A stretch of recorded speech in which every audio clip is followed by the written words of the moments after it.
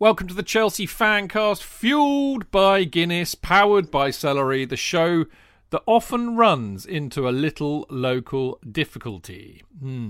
Now, Chelsea huffed and puffed and eventually blew Fulham's Cottage down on Saturday to register our first and much-needed Premier League win in 5 matches.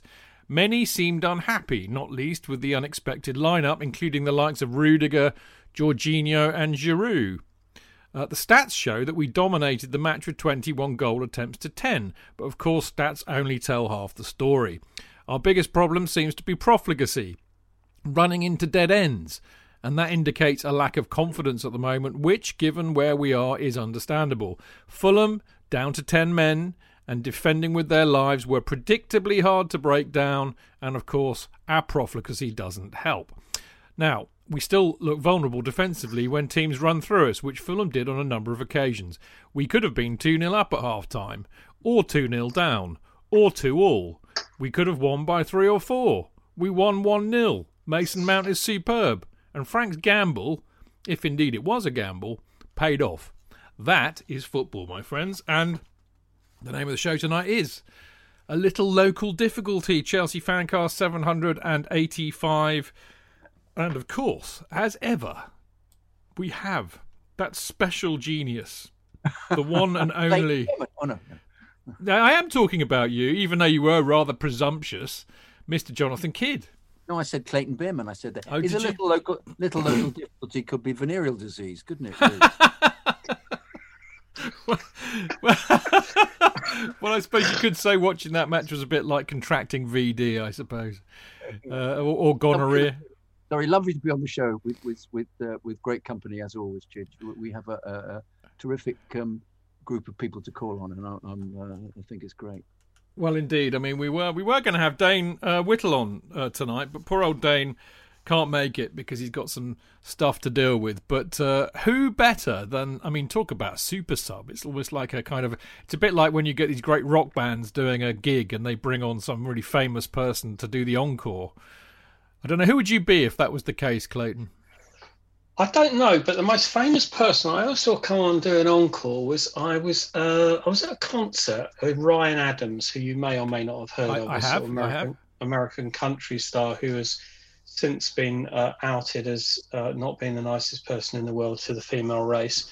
And Johnny Depp came on stage to do a guitar solo with him, which I thought was pretty interesting. But he was good. He was anyway, okay, wasn't he? He was good, Johnny Depp. He was okay. He was very good. He was very good. He was wearing a fantastic hat. I do like Stetsons. Yeah, they are great, aren't they? They're very good. Anyway, hello. Good evening. Hello. Pleasure to be back. Hopefully the fantastic FanCast audience will not be too bored because I was on last week, but I'm glad to be on this week. Well, I've got plenty of people who will say well done and amen to that. Now, we've also got the rising star of the Chelsea FanCast galaxy. He's obviously written books, as has Clayton, in fact. They've both written books, but Dean, as well as doing all of the, the website editing for us, Chelsea FanCast lot, he's now got his own show on the Chelsea football women's team. He is Dean Mears, the man behind Went to Mow Kings Meadow. Evening, Eugene, everyone. Yeah. So your show's been getting a bit of love, mate, I have to say. Yeah, it's been people are listening, which is always good. And enjoying what we're putting out. I think it helps that the team are so good. We're talking about positive things rather than negatives, but enjoying it, and hopefully the people still continue to as well. I don't know. Where's the fun in talking about a team that wins every week? I mean, how boring is that, mate? I don't know. Top of the league and all of that. I don't know. Anyway, always good to have you on the show, Dean, and well done for your efforts on Went to Mow Kings Meadow. If you haven't checked it out, I mean, actually, I'll be really honest, I wouldn't say I'm not a fan of the women's game. I'm just very ignorant of it. So if you are as ignorant as me, which is not many people are, then I commend you to listen to Dean's show about Chelsea women's team, because it's an education. And Dean has thrown himself into it with great gusto, and the lovely Jane Chappell clearly knows her onions too, so it's really good. Anyway, this is about the Chelsea FanCast, and therefore the men's team tonight. And on the show tonight, we proclaim all you need is Mount, after his superb performance against Fulham. We also look at Frank's strange team selection. I've got some ideas about that. And we wonder whether he had an eye on the Leicester match or if the pressure of club politics is coming into play. And we ask, should we be glad of the win or worried about the performance? I suppose we could be both, really, couldn't we? Anyway, in part 2, we discuss Chelsea's profligacy, defensive vulnerability, and look at the good, the bad, and the downright ugly performances. There's a bit of everything for everybody there. Anyway, in part 3, we've got a tsunami of emails to get through, and we wrap up in part 4 this week with a look ahead to tomorrow night's match against Leicester City. And as ever, don't forget, you can listen to the show live every Monday at 7 p.m. by going to Mixlr, which is mixlr.com/Chelsea-fancast, where, of course, you can join in the chat room with the usual reprobates. It's a bit of a thing. They all kind of gather around there listening to us waffle on for a few hours and then completely ignore us and talk to themselves. At the moment, they're arguing, Clayton, about Ryan Adams versus Brian Adams. So a mistake which is commonly made. Indeed. But there we go. They're all. I mean, you know, the gaffers in the house. They couldn't be more different.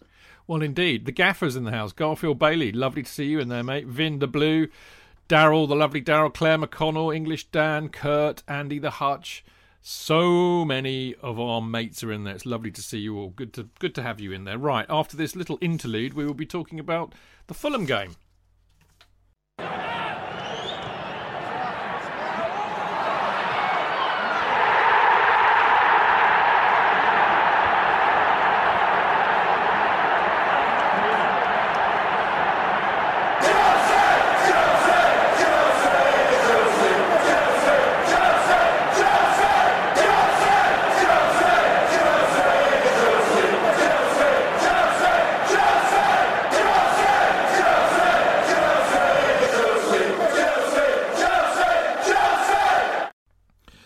So there you go.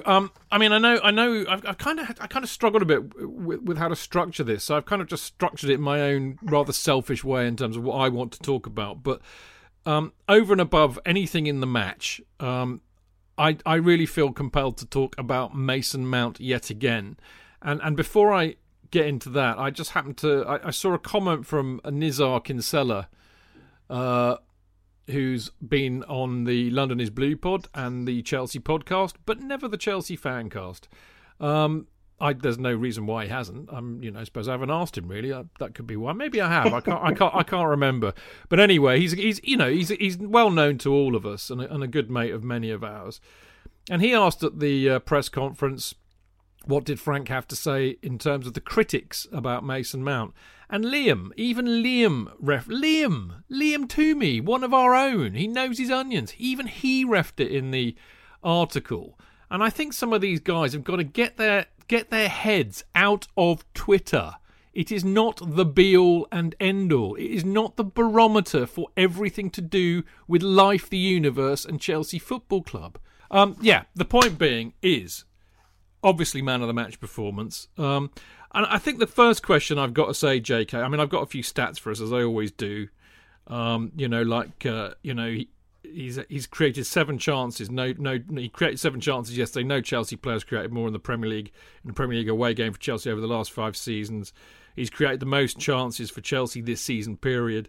What I really like most about Mason Mount, over and above the goal and the effort, the dynamism, everything else that he does, JK, I think he's beginning to show real leadership. I loved the way that he went straight into Robinson the minute he clattered Aspie and he wouldn't back down. It's not the first time we've seen him do that either. And he's only a little thing. I love it. I love that attitude. Leadership.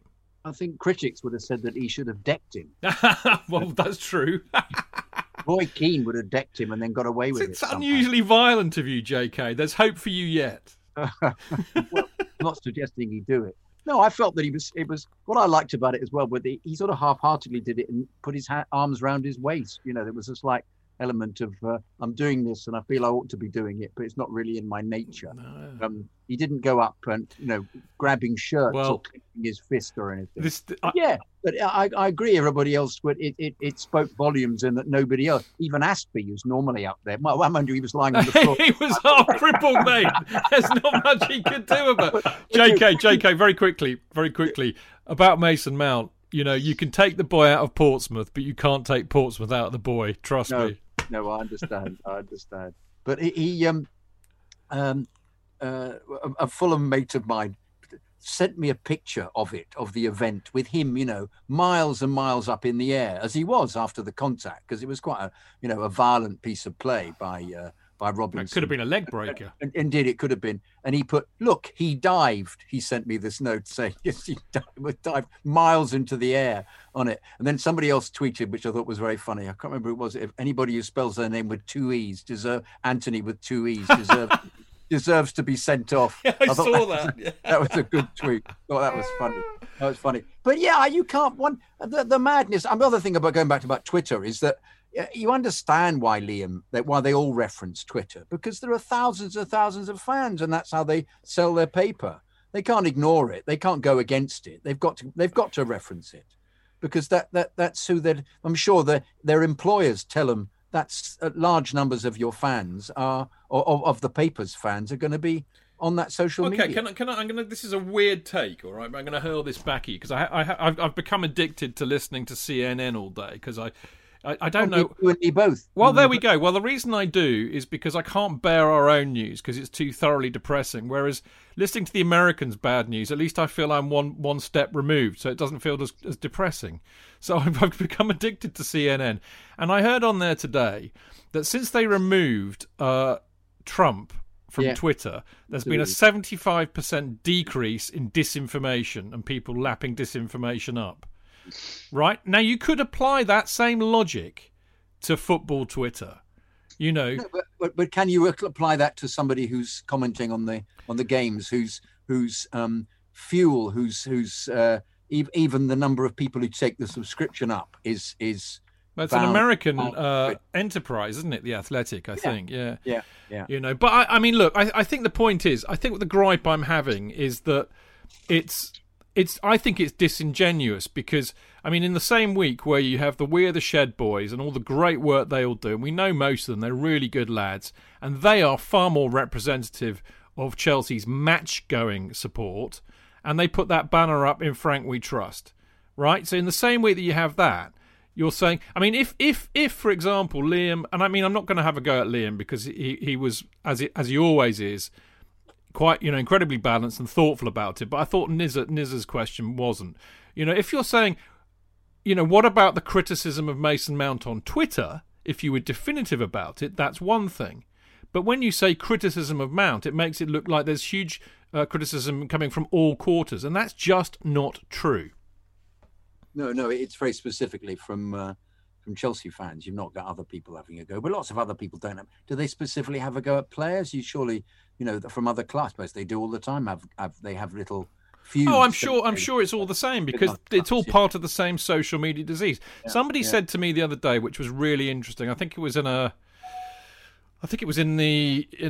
was one of my colleagues actually, and they said that you have to remember that there are more people who are not on Twitter and Facebook than there are on Twitter and Facebook. And I thought that was a very pertinent thing. Anyway, I'm not going to get stuck in this grind. I mean, he was really, really good. I have to say, Clayton, I thought Gary Lineker, I mean, talking of Twitter and just having kicked it in the bollocks, I'm now going to refer to it, which is classically hypocritical.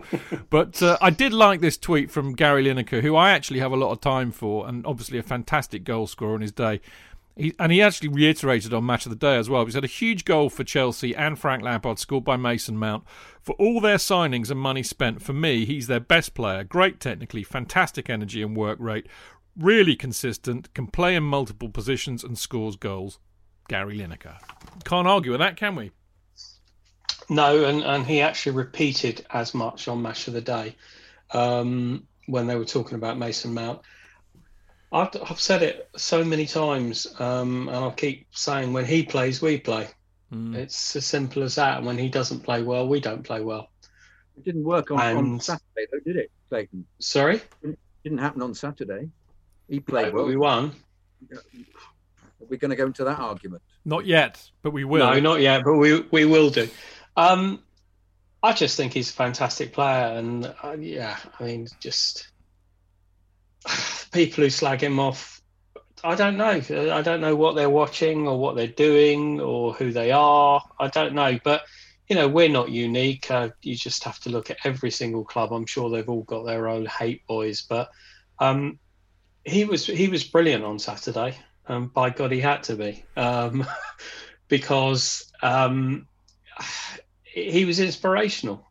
Yeah. But sadly, he was on his own on Saturday. There wasn't a lot with him, but he cares. And I think the incident on the sending off was everybody commented on it. We need more of that. Yeah. I think he was the last person to do that, and since Chalabar almost chinned Aguero.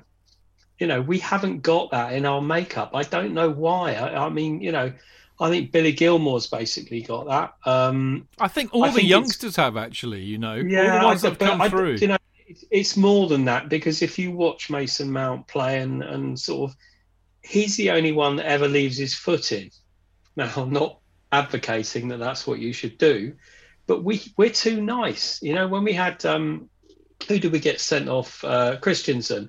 He was the first player to get sent off for 3 years. And that's because he fell over. Yeah, exactly. That wasn't anything vicious. That was because he was basically... Like a giraffe, mate, tripping over a carrot. So, I know we're going off Mason Mount, but I'm not going off Mason Mount. I love him. I'm going off the topic of Mason Mount. I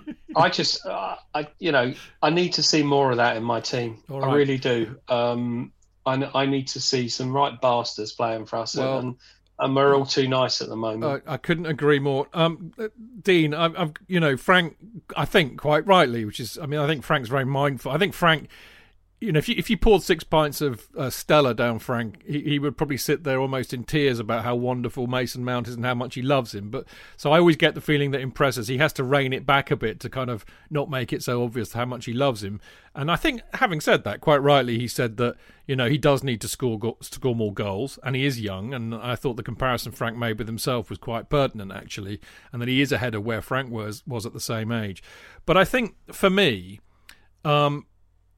he is the only player in that team who embodies Frank's spirit and also connection with Chelsea, and who will fight for the cause on the pitch. I mean, perhaps not literally like we were intimating with Robinson with 2 ends, but there is something about him, isn't there? And I can see that kind of symbiosis, if you like. Yeah, he's had that as well from a very young age. There's the famous story of his dad saying, "Are you sure you want to stay at Chelsea? It's hard to break through." And he said, "Yeah, I do. I'm going to be that player that breaks through the academy and becomes a first-team player." He's had that drive in him since he was a young boy, and that's the benefit of having academy players in your squad and in your first team, is that they know the club inside out and they will fight for the cause. Definitely with leadership, I think you got to look at internal politics as well. Look at the players, the power they had from 2004 to 2012. If they didn't like a manager, they went to Roman themselves and said, we want this guy out. He's not doing it. And definitely, I think the board have signed players that aren't like that. Mm-hmm. And they don't have that leadership anymore because they've taken that voice away from players to have more power themselves, especially with Roman not being as active sort of after the Champions League up to more recently. Yeah, interesting stuff. Right, let's talk about the team selection, because it had even me. I don't know if you saw my notes, but I was rather, shall we say, surprised. I think the what the fucking fuck was mentioned several times, because it was a bit odd. There we go. I actually got it in the notes too, haven't I? Yeah, Rudiger. We've been priding ourselves recently, JK, on actually being quite savvy with the team selections recently, but we were absolutely wrong. Rudiger playing instead of Zuma. Aspie. I can understand Aspie because maybe James is not quite fit enough yet. Jorginho instead of Gilmore. Oh, made my heart ache. Kovacic, well, again, I'm not too bothered about that. Giroud, again, I can understand that, but I think Tammy deserved to start based on current form. And Odoi, I think. Well, Pulisic, as I said, and I think that Odoi deserved to start. But, somebody tweeted, funnily enough, that it was weirdly a very Sarri-looking lineup. Now, the thing is, JK, I know we're not at training. What? I did. What? You tweeted that? I put it on WhatsApp. Oh, did you? What, that it was a weirdly very Sarri-looking lineup? Yeah. It may have been a different group, though, it occurs to me. It wasn't ours, mate. No. Don't be. So you mean you two-time us with other WhatsApp groups? No, I 4-time you. You're such a tart, mate. I'm completely a tart. There's no loyalty with you at all, is there? None at all. I'm on another podcast at this moment. Yeah, it's the Jonathan Kidd experience, isn't it? Yeah. It does. Hang on a second. Yeah, I'll be with you in a minute. Yeah. Okay. Anyway, look. So, joking aside, we're not at the training ground, so we don't know, and I think we always have to have that caveat. I think we were all rightly surprised for exactly what we just said there, JK, about who Gilmore and Zuma and Hudson-Odoi not starting. A lot of theories purported to the fact that Frank had an eye on the Leicester match. In fact, he kind of admitted it in the presser afterwards. I mean, there's also COVID and the need for rotation that one has to take into account. But there's another line too, which I was picking up on the the Telegraph, as it were, and that's that there's a bit of politics going on here, and that the likes of Jorginho and Giroud and Rudiger are angling for moves away, or the club might want to sell them, so they need to be in the shop window, or they're agitating and therefore they need to be pacified. I mean, basically, if it's an eye on Leicester, I think that's stupid. You have to have one game at a time. And if he's having to do with politics, then I have huge sympathy for him. Well, don't you think it wasn't necessarily politics? They appear to be the loudest members of the dressing room. Matt Law. Can I read that Matt Law quote out? If I have got it down there, haven't I? Lampard's gone for all of his leaders tonight. Aspie, Rudiger, Jorginho, Giroud are the big dressing room, training ground personalities. Not the lineup many fans would have gone for, but there is logic behind it. Hudson-Odoi and Gilmore particularly unlucky. Aspie, Rudiger, Jorginho, and Giroud are the big dressing room, training ground personalities. Discuss. Well, it makes sense, doesn't it? Because that's obviously the case. But, the dilemma is that as we keep observing, he's not going to get anything out of Jorginho at all, who just doesn't seem up to playing in the Premier League anymore. I think his stats were completely appalling for the game. What did Liam say? Liam was hilarious in his article. 69 passes, none of any consequence. Yeah. I've got that quote. He said, deployed at base of midfield in place of suspended N'Golo Kante. Jorginho did nothing to justify being trusted over Billy Gilmore. None of his 69 passes were consequential, and he provided no meaningful protection to a defence. So he's not Can't argue with that. He's not a fan either, then. No, Liam's got a great turn of phrase on him. He was making a statement, though, wasn't he? He's definitely making a statement by playing Jorginho again. But it may be the case. He thought, I'll give somebody a rest, and it'll be them. But I think the very fact that he played Pulisic for the whole of the 90 minutes makes me feel that he really does. He thinks he just needs the game time. And I agree with that. Yeah, because he's not far away, is he? Well, he keeps running into dead ends. The player that we saw in the middle of the season would just have beaten everybody. Confidence, mate. Well, is that confidence? Yeah. If we keep going on about confidence, I worry that it's just somehow the skill isn't there, the form isn't there. But JK, I know that you were a very good footballer in your day. In fact, knowing you probably still are now, because I don't think I've ever met anybody of your age who was as fit as you are. I know I've met very few who are as mad as you are, but certainly as fit as you are. It goes with it, kid. But maybe that's true. But what you will know, surely, is that I think with football particularly, and particularly at that level, so much of it is natural. It's on instinct. They don't have to think about it.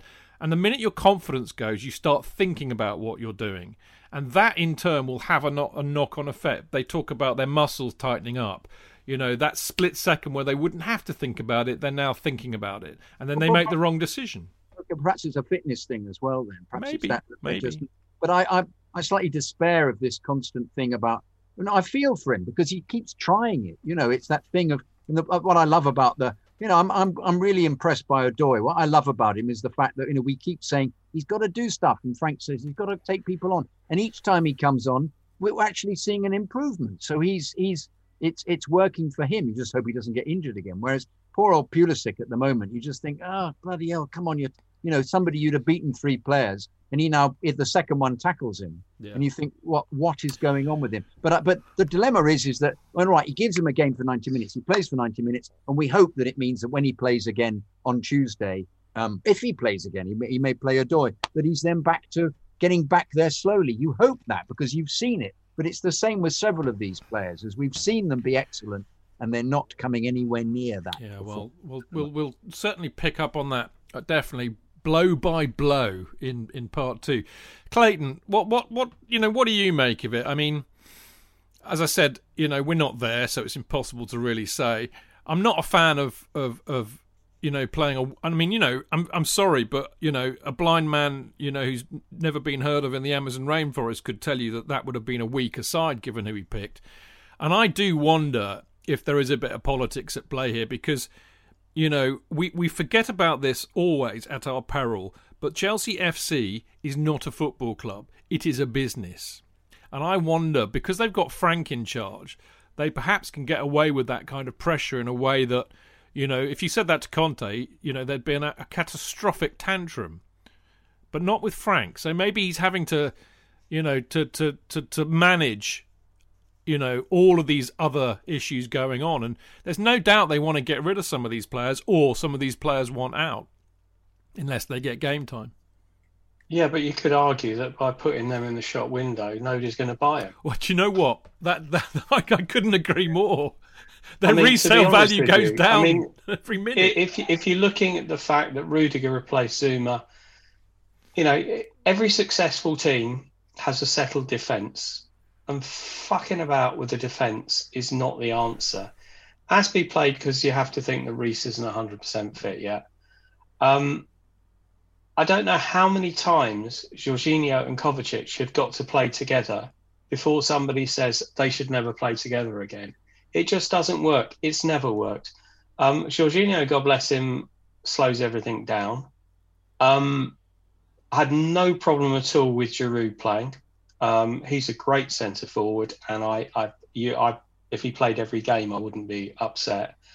And to be honest with you, I wasn't upset that Pulisic started. What I was upset was that Pulisic stayed on and Ziyech came off during the game, because Ziyech wasn't perfect, but at least he was pinging the balls in. Pulisic, God bless him, was running down blind alleys the whole night. You say, yes, maybe playing him back into some sort of fitness form, no idea. But it was a very, very strange side. I mean, I make it a rule not to try and comment on lineups. Well, no, but even I commented on that. Yeah. I was just because it was just so deflating.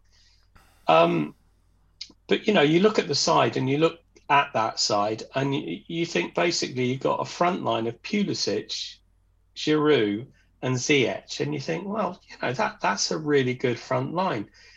Said last week, biggest problem we've had all season has been midfield. And again, we're not creating anything for those guys up front.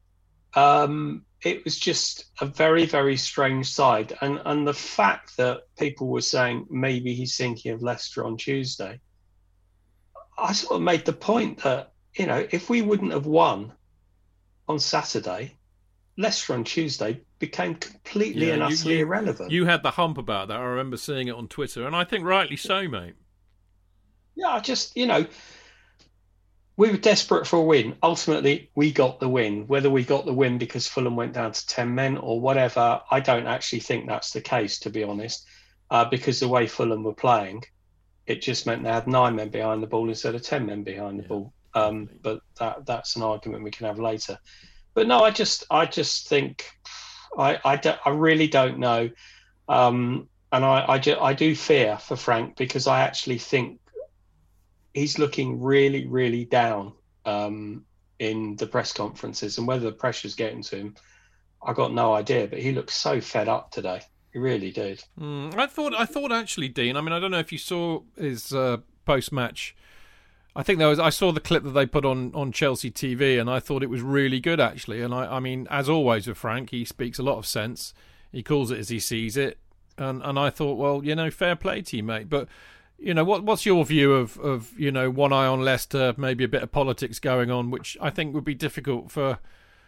I mean, I think my point about the fact that if you were to tell somebody like Jurgen Klopp or Pep Guardiola or Mourinho or Conte that, you have to have one eye on the business, maybe they would tell you to piss off. But maybe that's modern football these days. Maybe they are businesses. You do have to take account of that. And if the CEO could turn around and say, well, I'm sorry, mate, Rudiger's a German international, Jorginho's an Italian international, Giroud's the second highest scorer for France. They're good enough to be, Kovacic is a Croatian international. These players are good enough, so stop moaning. Maybe that has to be taken into account. Yeah, I sort of agree that he's had an eye on Leicester, but I think when your team's playing as badly as we've been playing, then we've got that game against Morecambe allowed us just to reset everything. And, Werner got a goal, Havertz got a goal. You've got to go into Fulham and play your strongest 11 and not just win the game, but win the game well to set you up then to go to Leicester and have the confidence that you can go to Leicester and win. Yeah. We've come away with a 1-0 win where we played badly. We still go to Leicester with the same lack of confidence. Werner after the game almost on the floor because he's missed the one-on-one. Frank's put his arm around him, but he's still going to go into that game against Leicester not knowing if he can score a goal or not. Whereas if you go with that strongest 11 from the start, Fulham are a bad football team, no matter what people say about them having good results recently. They're a bad football team. We should be going out there and putting in a performance where we sort of show that we're back. We've got over that December bad period and we can go again and start challenging again for the top 4. We go to Leicester now, we were in good form, still with that crisis of confidence, and it doesn't bode well that this is not just a blip anymore. Yeah. It's the way we play. Yeah. I mean, I have to be on. I mean, I think the one caveat on this is, again, we do not know what the effects of, 2 games a week and COVID and all that going on is having on the players. I mean, all things being equal, and I think for Frank and with this particular squad, I would be if I don't have my badges and I'm not paid £5 million a year, sadly. But if it was me in charge, I would basically, fine tune who my best kind of 13, 14 players are and play them every match until one gets suspended or injured, and then you bring in somebody else. And I mean, I know the corollary of that is that people who are left out and on the fringes these days get the hump. And where do you think, all these articles about Frank being under pressure, the club thinking about Nagelsmann, where do you think that's coming from? The sources, it's coming from the players, mate, that are not happy about playing, would be my bet. Although, of course, if you ask any of the journalists, none of them are going to tell you. Oh, well, can't tell you who our sources are, mate. You know the rules. So there we go. We'll never know. Anyway, we're going to carry this on in part 2. But before we do, our usual weekly punt out for good old CFC UK, which, again, it's almost like every week. There are 3 CFC UK writers on the show tonight. Me, Dino, and Clayton. I believe there's another. The deadline's Wednesday, isn't it, Clayton? For the next article. Yes, rather shockingly found that out today. Yeah, likewise. I don't know I'm sure I knew it in the back of my mind, but when Tim asked earlier, I thought, it's probably not till the end of this week, next week. I'm worried by that because no, it's Wednesday. Joy. I'm going to have to do it after the match tomorrow. What, JK? So, what topic will you choose, Clayton? What? Oh yeah, I can't tell you. I can't tell you my sources. Oh, get you. What are you writing about, Dino? Oh, go on. He's going to reveal it. Go on. There's a big reveal. Dino, what about you? What are you going to do? I'm hoping JK was going to give me some inspiration tonight. I've got no idea at the moment. Good luck with that. I'm going to write one about mental health, actually, because I think it's an important topic which needs to be covered. Anyway, right, if you want to get a copy of CFC UK, then obviously you can't get it on a match day because none of us are at the match, including the stall. But you can get it digitally by subscribing online at cfcuk.net. You can get it for real, a hard copy, if you email cfcuk@gate17.co.uk, and you can subscribe, to get your hard copy in the post every month, £2, which includes the first class post delivery. You can pay by PayPal as well. And there's another thing that I found where you can get it as well. You can get the app, which is called Matchday Digital, from where you normally get your apps. And they have the fanzine available to buy on there, which is all rather a good wheeze. Anyway, after the break, we're going to talk more about the Chelsea-Fulham match, or Fulham-Chelsea match, about the result, the dead ends, defensive vulnerabilities, and all of that malarkey. We'll be back in a second.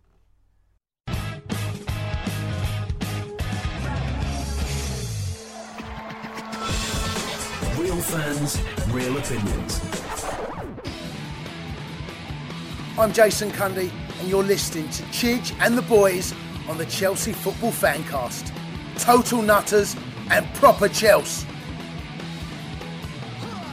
Footballfancast.com.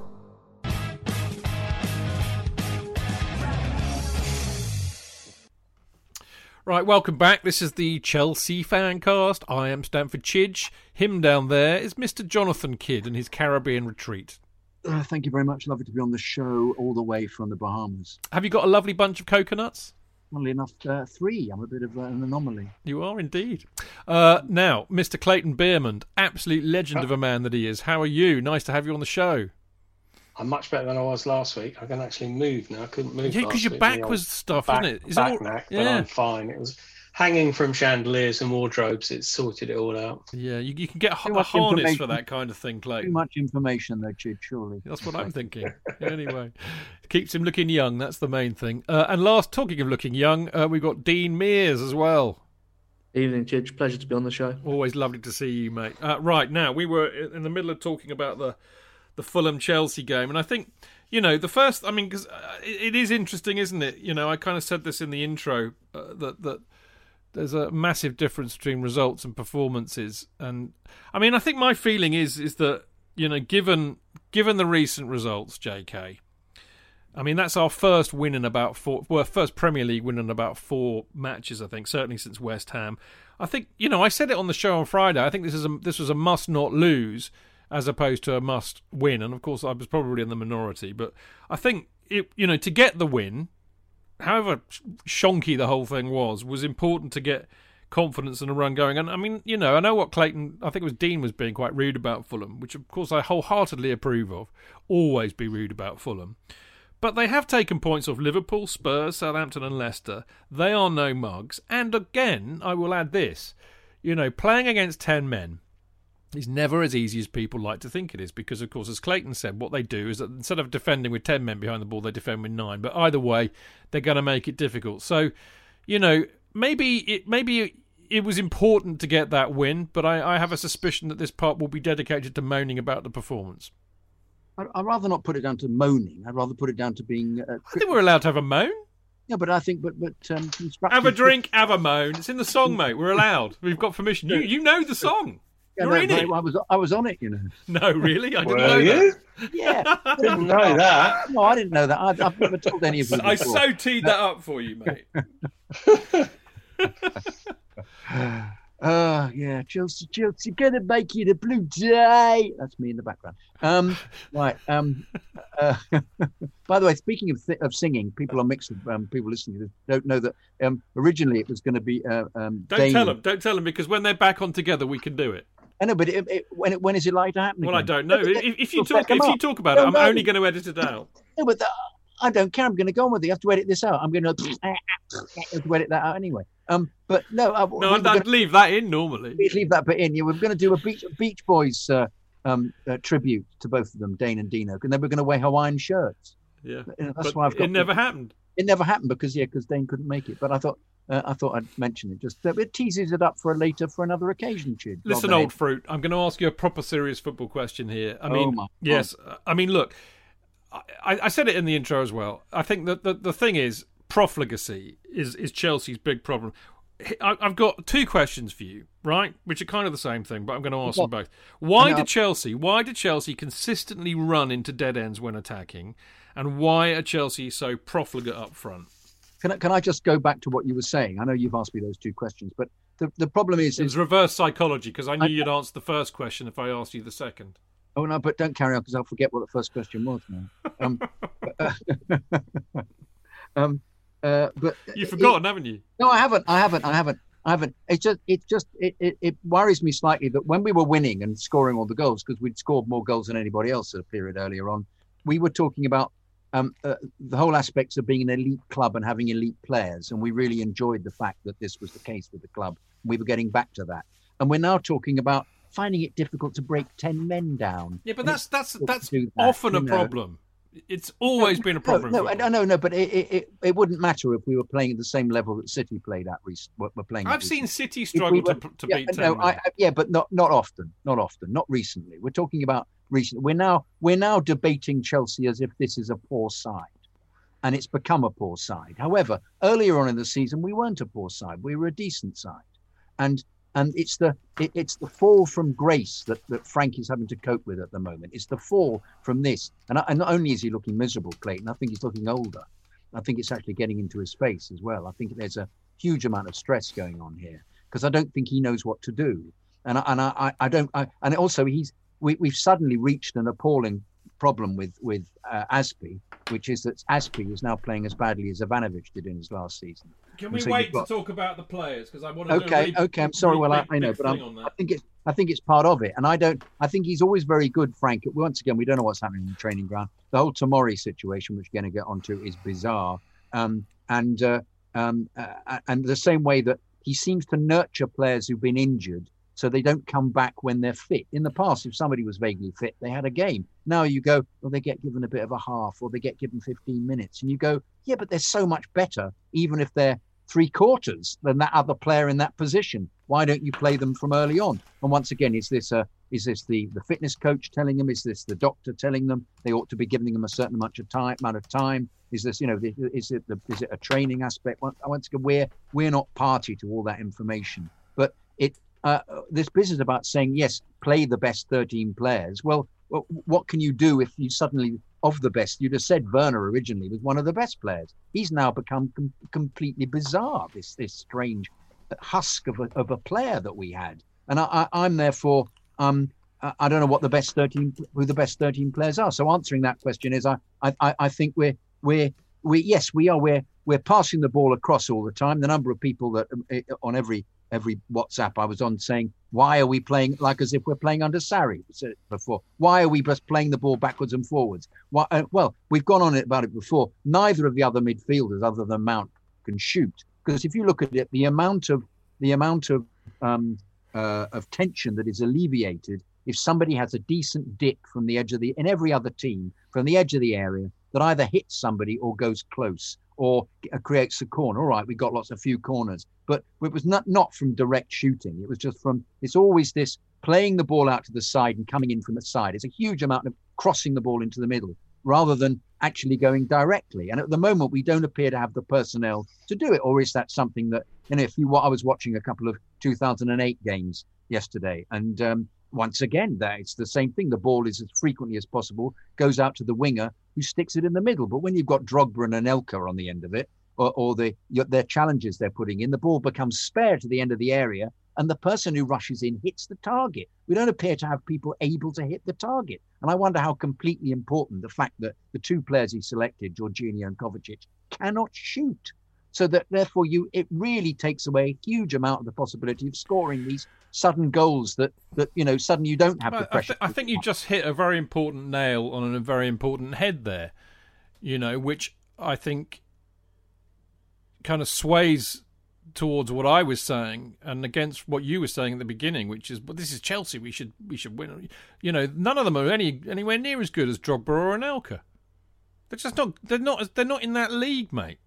That was the reason for buying the 6 players. Yeah, but they're not anywhere near that yet. No, it hasn't happened. No. They might do. They might get there, but they're not anywhere near that. We are not. In fact, I would venture that.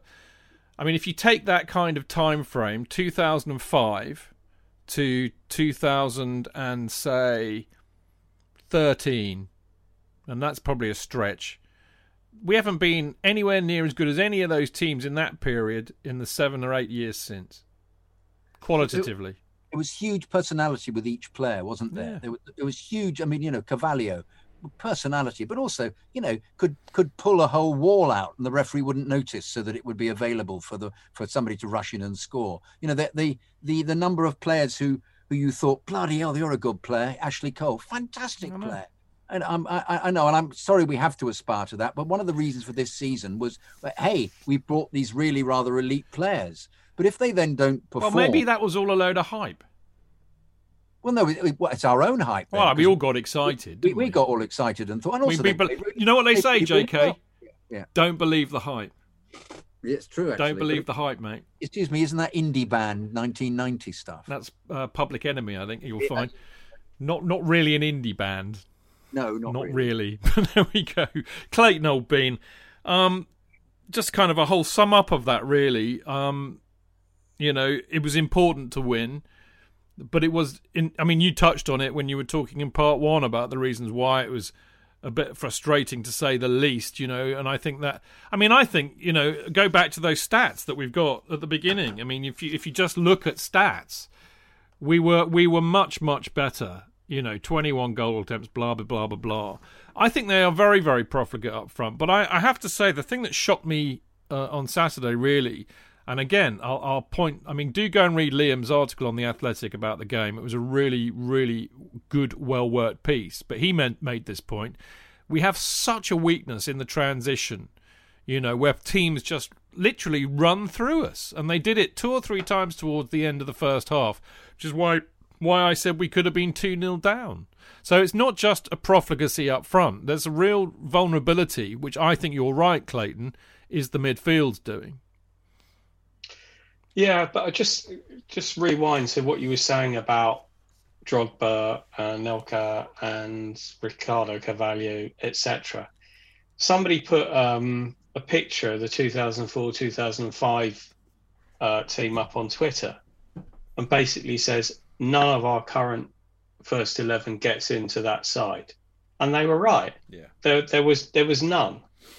But if you basically look at it, football, in my opinion, it's gone downhill. Because if you say to any Manchester United fan, look at their great teams with Giggs and Scholes and Beckham, none of that. You look at their team now, that team which is top of the Premier League.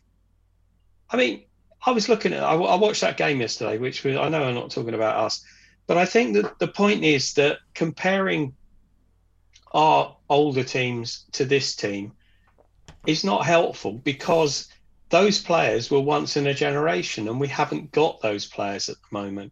One of the things that you said, that we've never been that good, I would argue that some of the football we played under Conte was unbelievable. The 5-0 win against Everton, everybody that was there says it was the best game they've ever seen in terms of how well we played. So I think we shouldn't get ourselves too worked up about the fact that we haven't got Drogbas and we haven't got Terrys and all this, that and the other. What I do think is that, and I find this absolutely extraordinary, that our manager was one of the best midfield players who ever played. Our assistant manager was a fantastic midfield player. What he did with his career was a great shame. I know that Rick Glanville actually says that Jody Morris was the best youth player he'd ever seen. Both midfield players, and yet, from my perspective, the midfield this season is just not right, and it's only been right once, and that's with Kante, Mount and Havertz.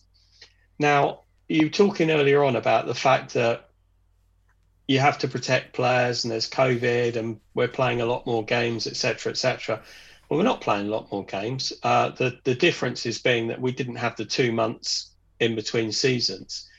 But the fact is that Havertz has played about 4.5 minutes in 4 months, as far as I can see. I was very disappointed when they went down to 10 men and they were going to be even more stubborn, that Frank didn't make a decision at half time. This is a problem. It's fear.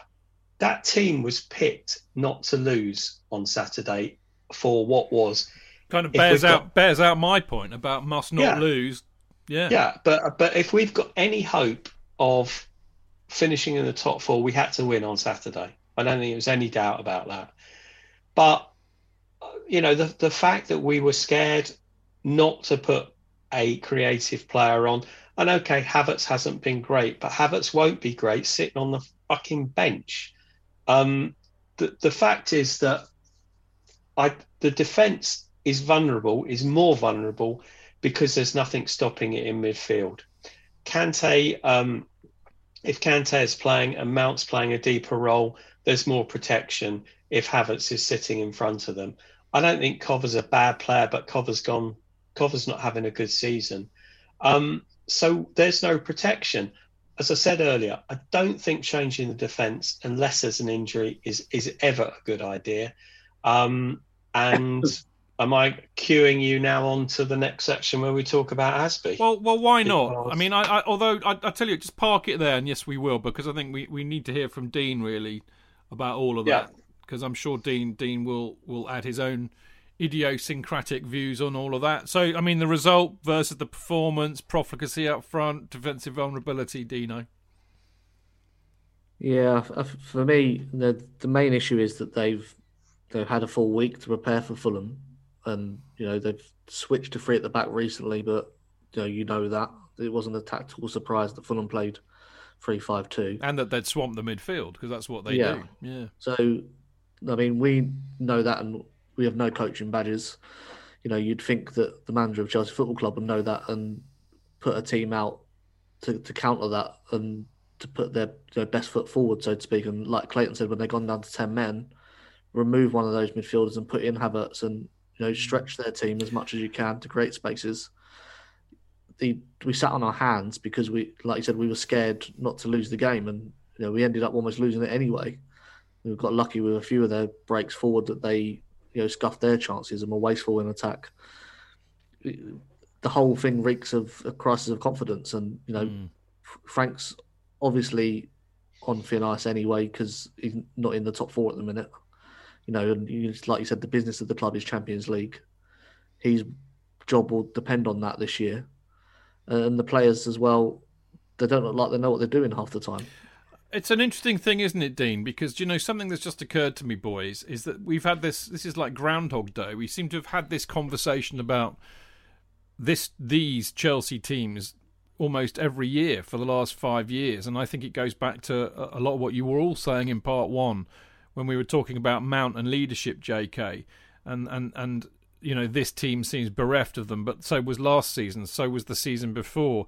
And the minute they hit a bit of a wall, they don't seem to know what to do. When that confidence goes, that's when you need your big players to step in and say, oi, kick them up the arse, put the fear of God into them, drag them over the obstacles. And they just don't, not just this team, I think it's been a common problem for Chelsea over the last 4 or 5 years. And no manager seems to be able to it doesn't matter who they are, whether it's Mourinho, whether it's Sarri, whether it's Conte, once they lose it, they find it really hard to get back.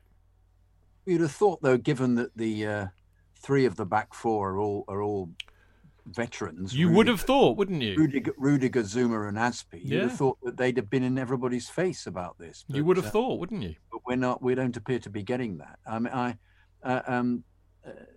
We were thinking, Silva was handed the armband, wasn't he, initially? And you were thinking, well, perhaps it's because he's such a great influence. But if his English is little, perhaps that's not going to be a possibility. Rudiger is clearly a kind of loose cannon, and perhaps he just abuses people too much. Perhaps that's that. So that's not his role, rather than encouragement. But I'm not picking up anybody winding people up to perform better. But it's not just by what they say, is it, JK? No, but JT would lead from the front. He would up his game. Drogba the same. Yeah, he would. It's the energetic thing. And once again, you use Mount as a kind of template, don't you? Which is, as you say, Mount is always so energetic. I think he's like that. Great energy is great, but you'd think, why aren't the rest of the team coming up to that mark? It's a mentality thing, isn't it?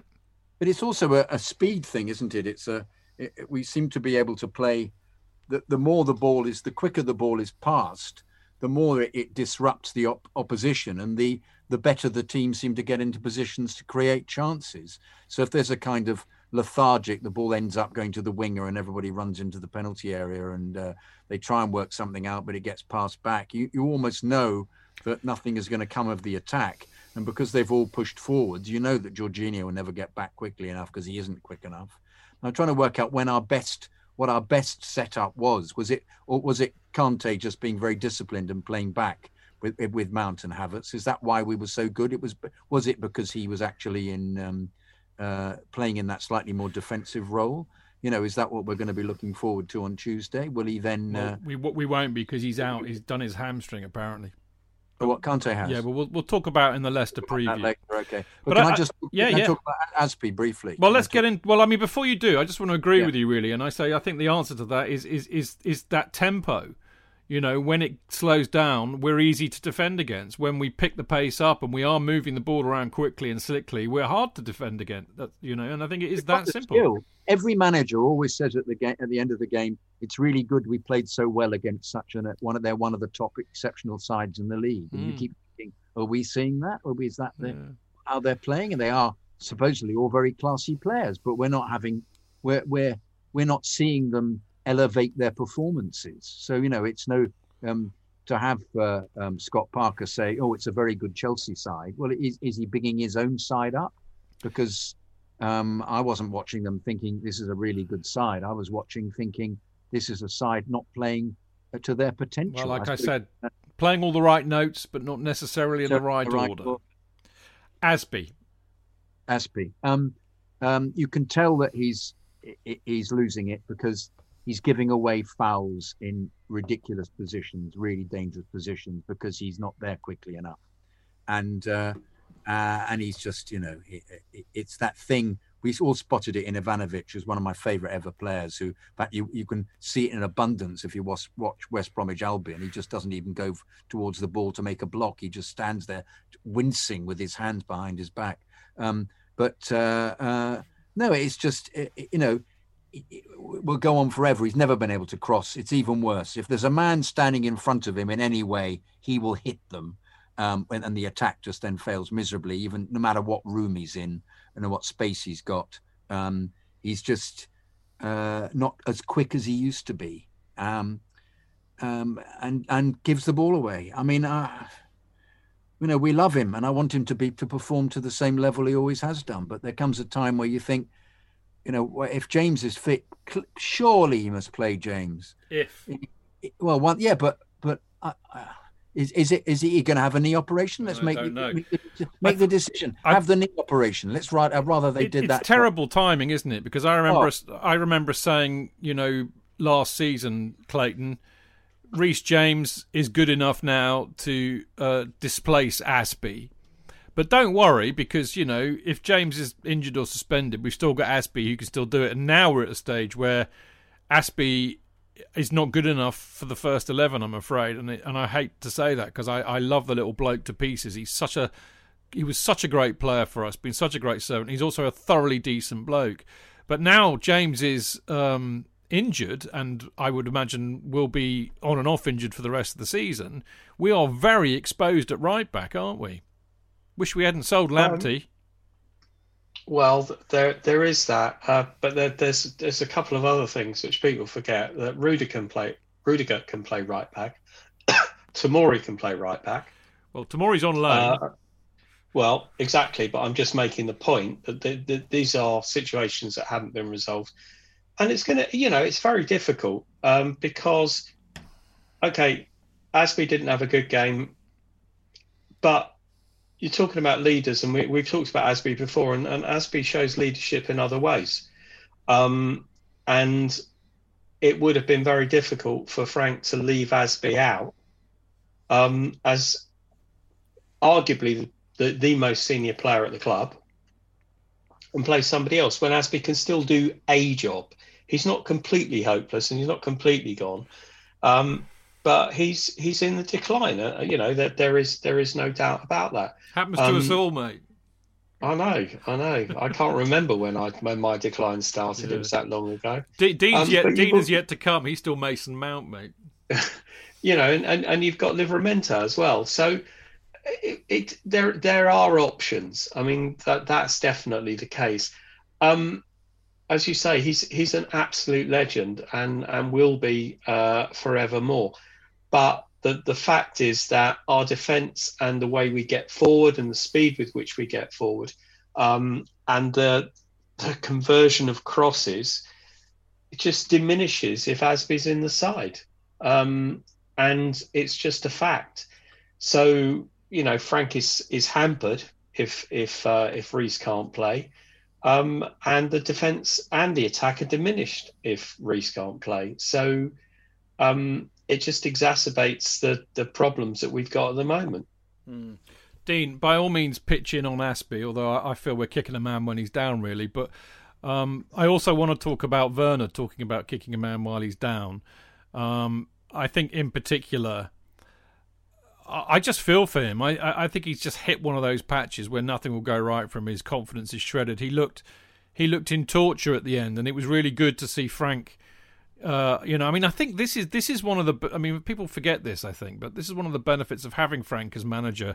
He's not that long out of the game, and I think that a lot of chatter in the press since Saturday was, he would have been in the team when Torres was going through his torturous spell. So he knows what it's like for these guys, and I was really pleased to see that was captured on the telly and on the photos, that he was consoling Timo and he has his back. But I do wonder if Timo needs a rest to just get away from the spotlight a bit, trying too hard, just get that rhythm back, maybe do that in training and then let him go. I don't know what you think about that. And as I said, by all means, pitching on Aspie too.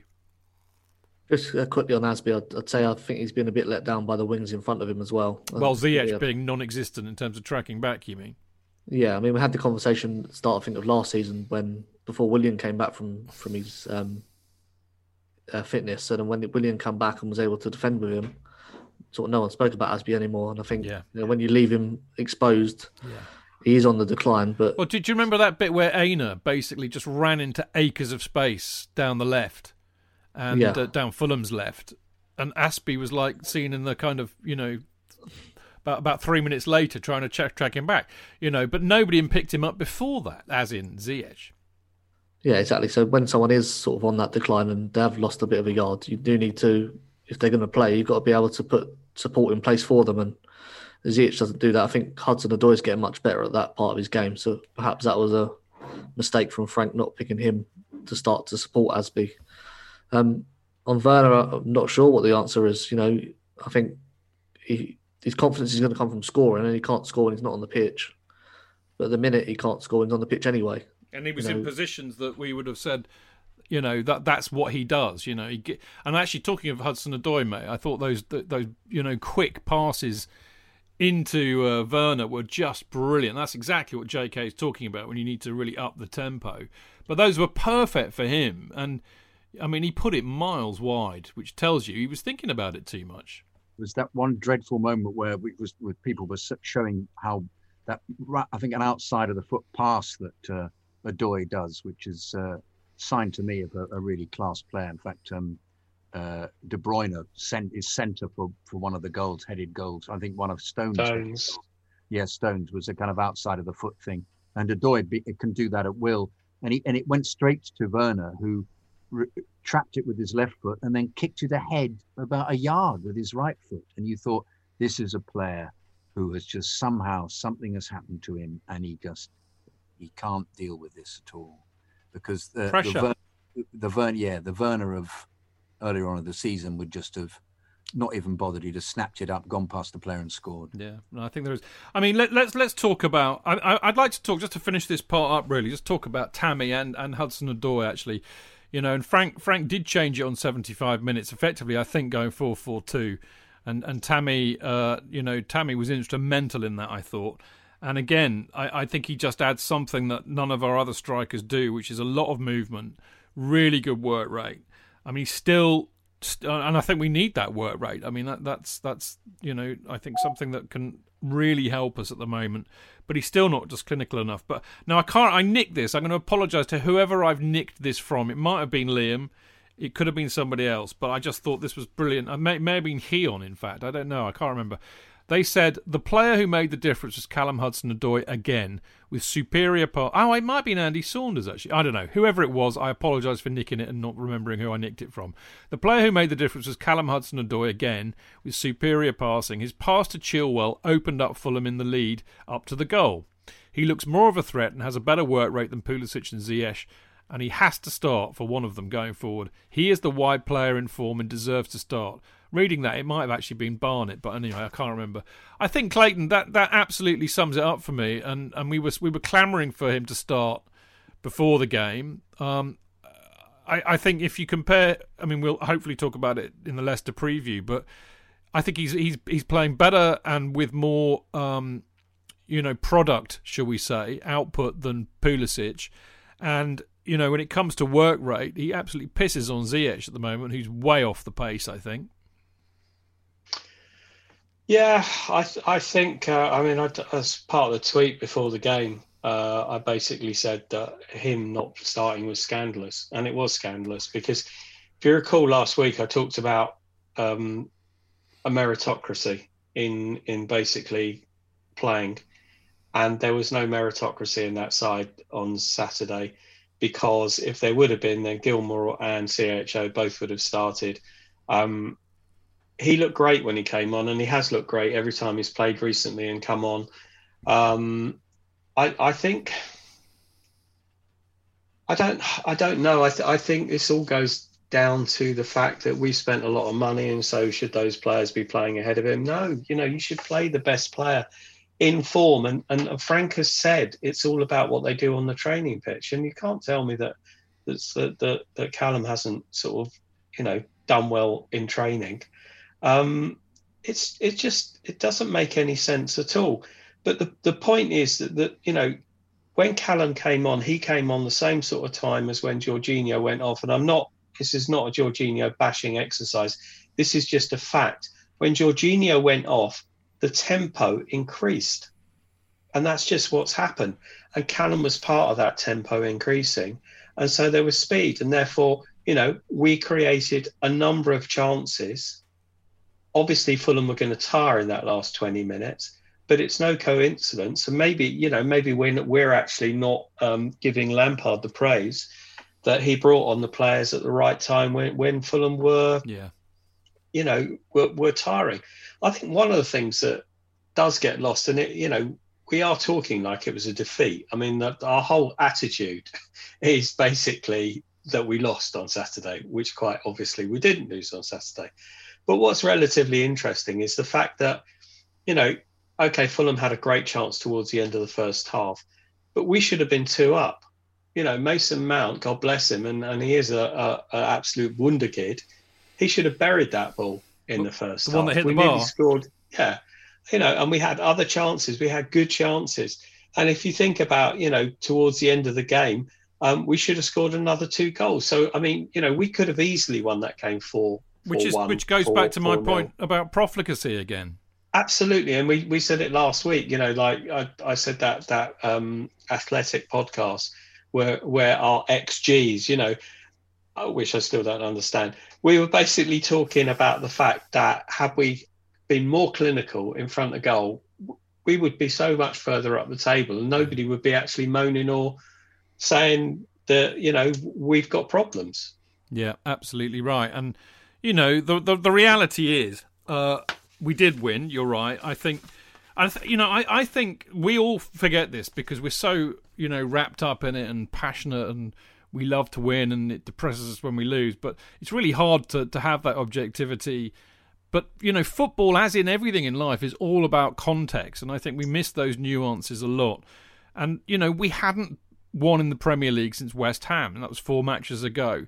Confidence is, down the toilet.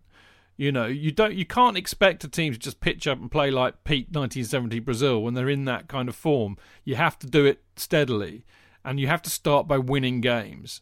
And then when you start winning games, they become a habit. And when they become a habit, you start playing with more freedom and more confidence. And that's kind of really what happens. So in the context of where we were, a spawny 1-0 win to Fulham where we, were profligate and it should have been more, will do for now. And as it happens, we are 7th in the league, and we are only we're 8 points off United, who are in top, 6 points off City in second, and only 5 points off current champions Liverpool. So, there's still a long way in the season to go. And I mean, if they can go on one unbeaten run for a while, I'm sure they can do it again. But they won't do it unless they start winning matches.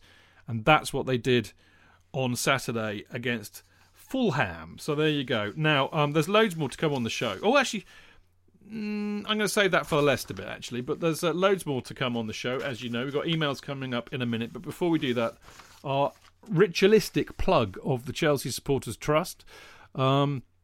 A very worthwhile thing to belong to, particularly at a time when there's a massive disconnect between the supporters and the club because we're not allowed to go at the moment. Basically, £5 to be a member annually, so £5 a year. That means you can vote in our meetings and you can take part in our surveys and you can attend meetings. We do plan to have a special general meeting which will be held by Zoom for obvious reasons. You can also be a non-voting member for free, but why would you do that when you can vote? You know, it makes no sense to do that to me. Anyway, ChelseaSupportersTrust.com. They are on Twitter at Chelsea S Trust. And of course, equally important is the Chelsea Pitch Owners. If you want to own a piece of Chelsea, then you need to get yourself a CPO share.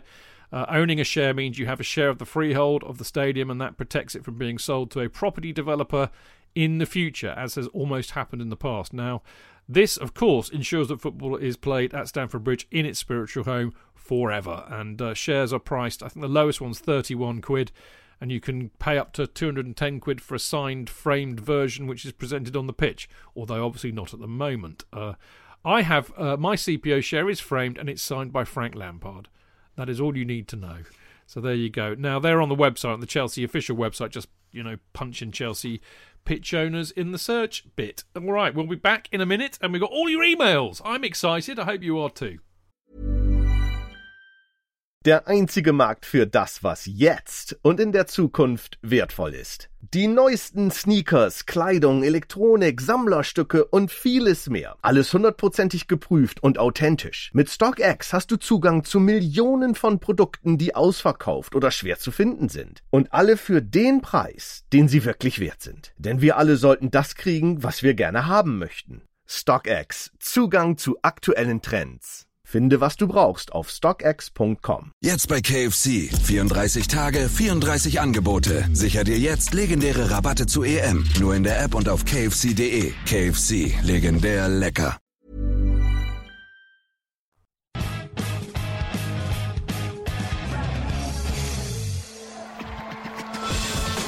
Real fans, real opinions.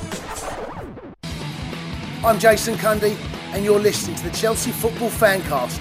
Proper Chelsea. FootballFancast.com.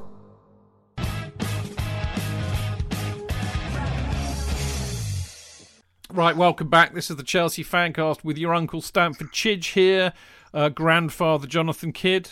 Nephew, surely. Now that's Dean.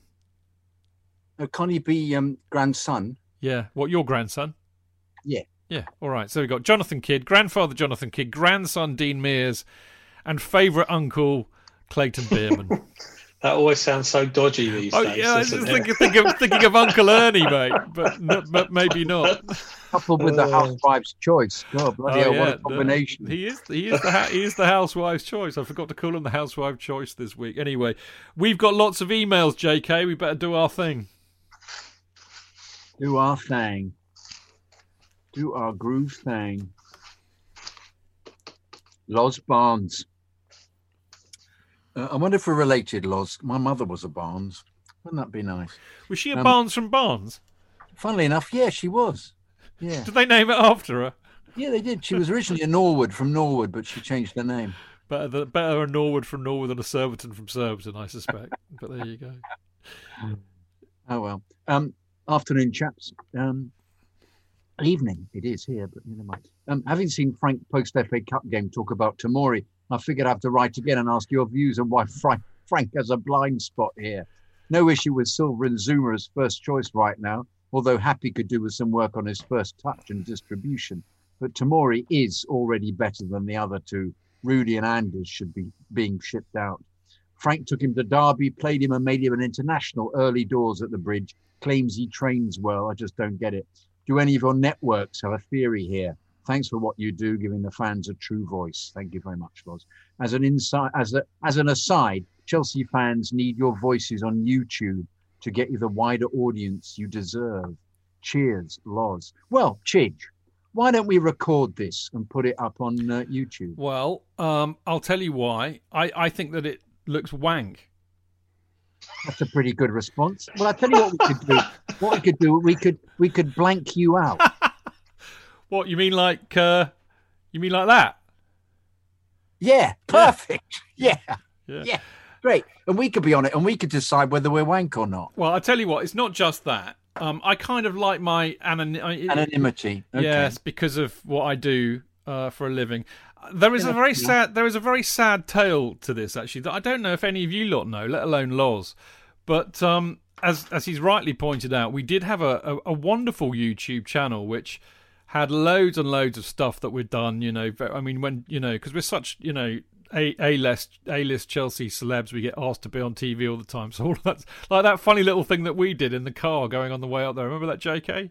Yes. Yeah, so we've done all sorts of that, but of course we were on Sports Tonight Live for about a year and a half, 2 years. So every Monday, the main podcast was also like a 6-part YouTube fest, and we used to put that up there, and it was great until basically YouTube changed it. I think Google took over YouTube, and you had to have well, basically my email account no longer worked to get me into YouTube. So I don't have access to YouTube anymore, and I don't know how to get it back. It's like trying to break into Fort Knox. So it's just sat there, and I can't do anything with it because it's attached to an email address that doesn't exist anymore. Well, you could use mine. Yeah, but mate, we had do you know what not that we ever have done this show for money. I swear to God, hand on heart. I mean, God, if we did, we'd be bonkers. But it's had like loads and loads of fucking hits, mate. That's my point. Then why aren't we doing it? Well, because I want, I don't know. If somebody out there who knows about YouTube can tell me how I can get back into our Chelsea Fancast account, I tell you what, I will make you this promise that we will put some YouTube stuff, content up there for you. All right? So if somebody knows how to do it, you let me know. chelseafancast@gmail.com. The other question is Tomori, Clayton. I don't know anybody in the Chelsea fraternity who has any idea what has happened to Tomori. Nobody I know. It's like the Bermuda Triangle, mate. It's one of the world's great unknown mysteries. It's scandalous. It's absolutely scandalous. If he goes with an option to buy, it's a joke. He is, from what I have seen in the times that he has played, he's a better footballer than Christensen and Rudiger. Mate, I'm a better footballer than Christensen. I think it was Matt Law that basically has said that the club are scared that if they sell Christensen, they'll have another Kevin De Bruyne situation on their hands. Really? I can't see that. I mean, I could see him sort of playing in another league in another country, but he's not suited to Premiership. He's not tough enough. And Tomori looks great, has looked great, and I just think it's got to be personal. There is no footballing reason for him not playing. Which of course we'll never find out. I mean, Matt Law also said, and I think Liam said it as well, that actually the price of 25 million quid for the buyout is a price that Milan are unlikely to be able to afford or want to pay. So it's not like they're going to let him. I mean, the chances are, boys, that he will come back. Right. A Milan guy also tweeted, I saw a thread. A Milan supporter came in and said the state of the club at the moment is they can't afford that. Yeah, there you go. Afford 30 million. So there you go. But my fear with this is that we're all making judgments once again based on the odd performance. We don't see him enough. Like he's become magnified as a player because of not playing. It's always the fear. If somebody doesn't play, you don't get an opportunity to see whether they're actually doing well or not. And surely Frank is making a decision based on what's happening in training. Surely. Perhaps he's got an attitude. Jonathan, I agree. There's a lot of players who, and let's face it, Reece James achieved legendary status when he was injured and hadn't played for the first team. It's when Reece James come back, it's all going to be fine. There's a lot of people who don't play and you think, they're fantastic. But the simple fact is, this is not so much about Tomori. It's about what is being left at the club and what we have seen with our own eyes. There's not anybody. I don't know. Dean, what do you think? Do you think Christensen is deserving of a place in our squad ahead of Tomori, or indeed ahead of anybody else, from what you've seen? Well, absolutely not. You'd think if they're worried about the new De Bruyne with Christensen, just put a buyback in and solve that issue. Yeah, he's not a Premier League centre back. Yeah, simple as that. He might be a good centre back somewhere else, but he won't be in the Premier League for anyone else. No matter who signs him. Totally agree, Dino.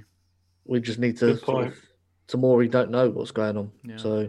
Oh, well, I'm afraid we won't get to the bottom of that one, Loz. By the way, Loz, welcome to Patreon, and thank you very, very much. And I think I've sent you the Discord link, so hopefully we'll see you in there sometime soon as well.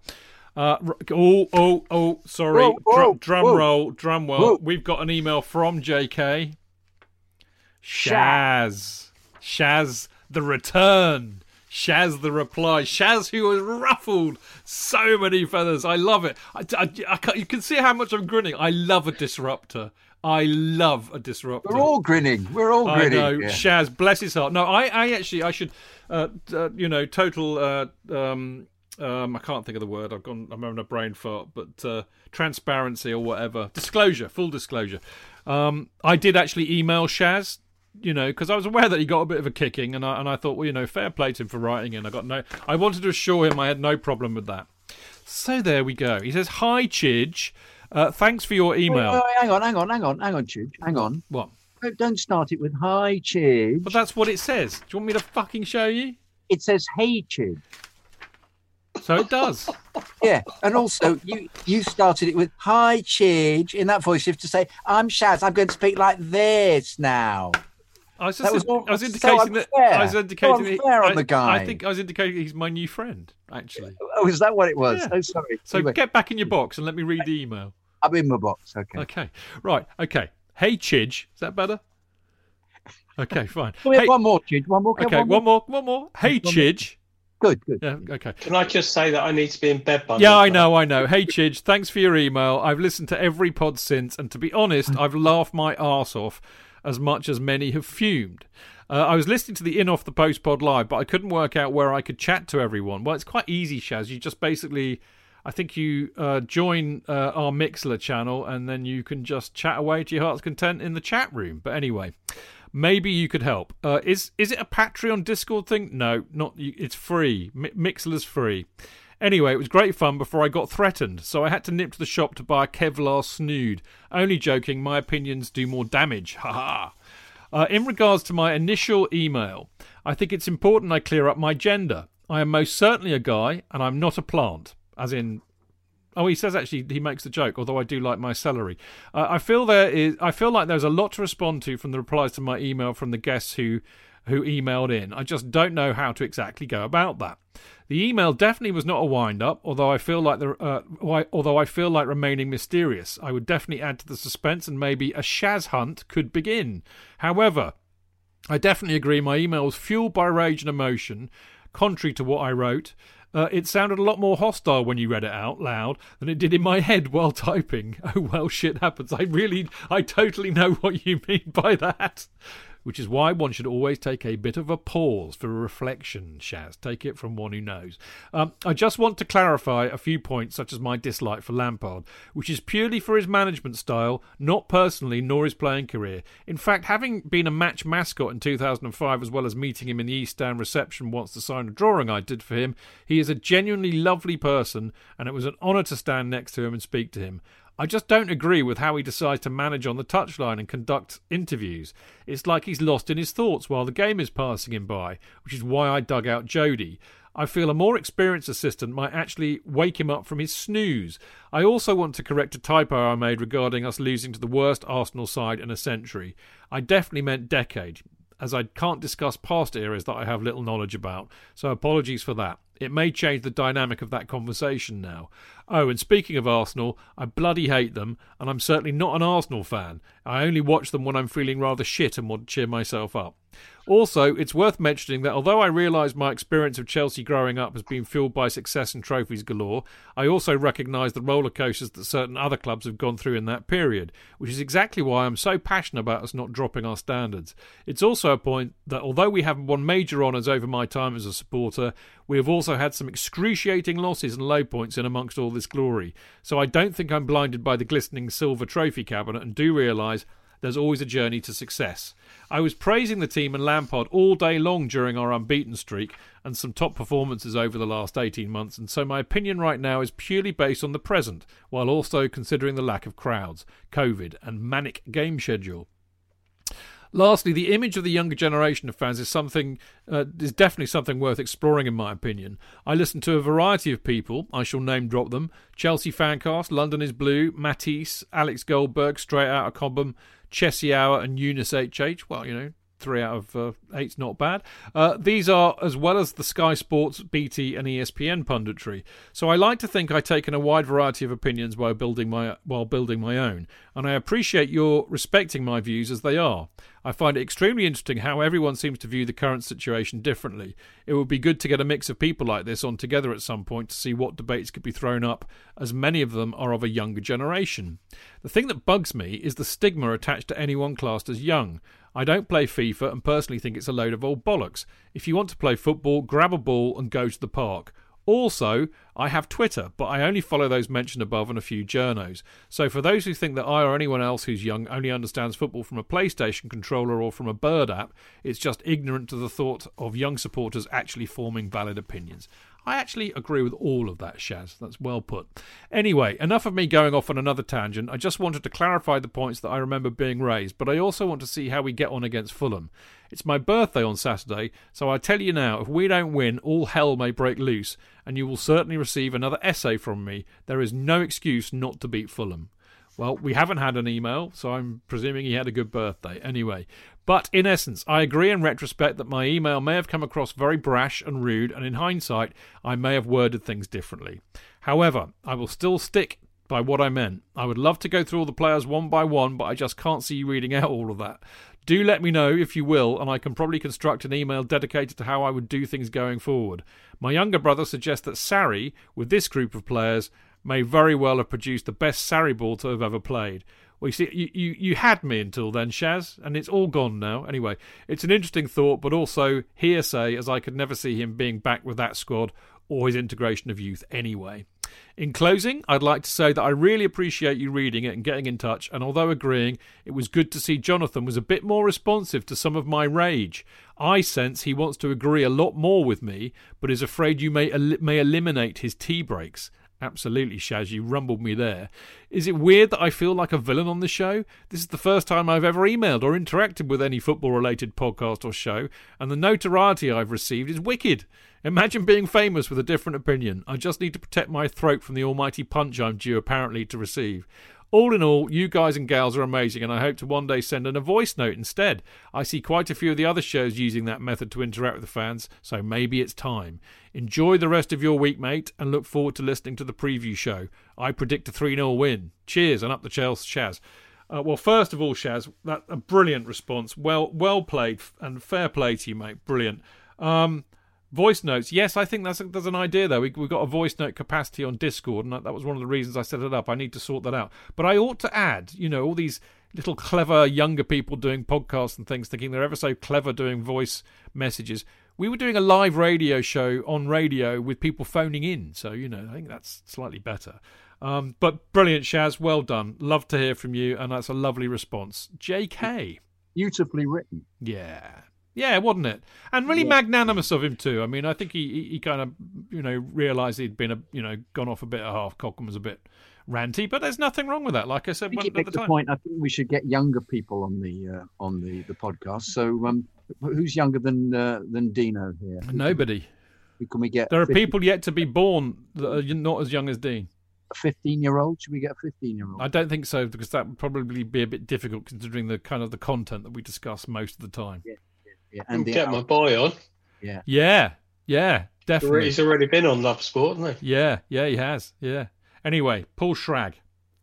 Yeah, bullshit. I'm just mindful of us moving on because Clayton will leave halfway through otherwise. Clayton is already disgruntled, I can see. What?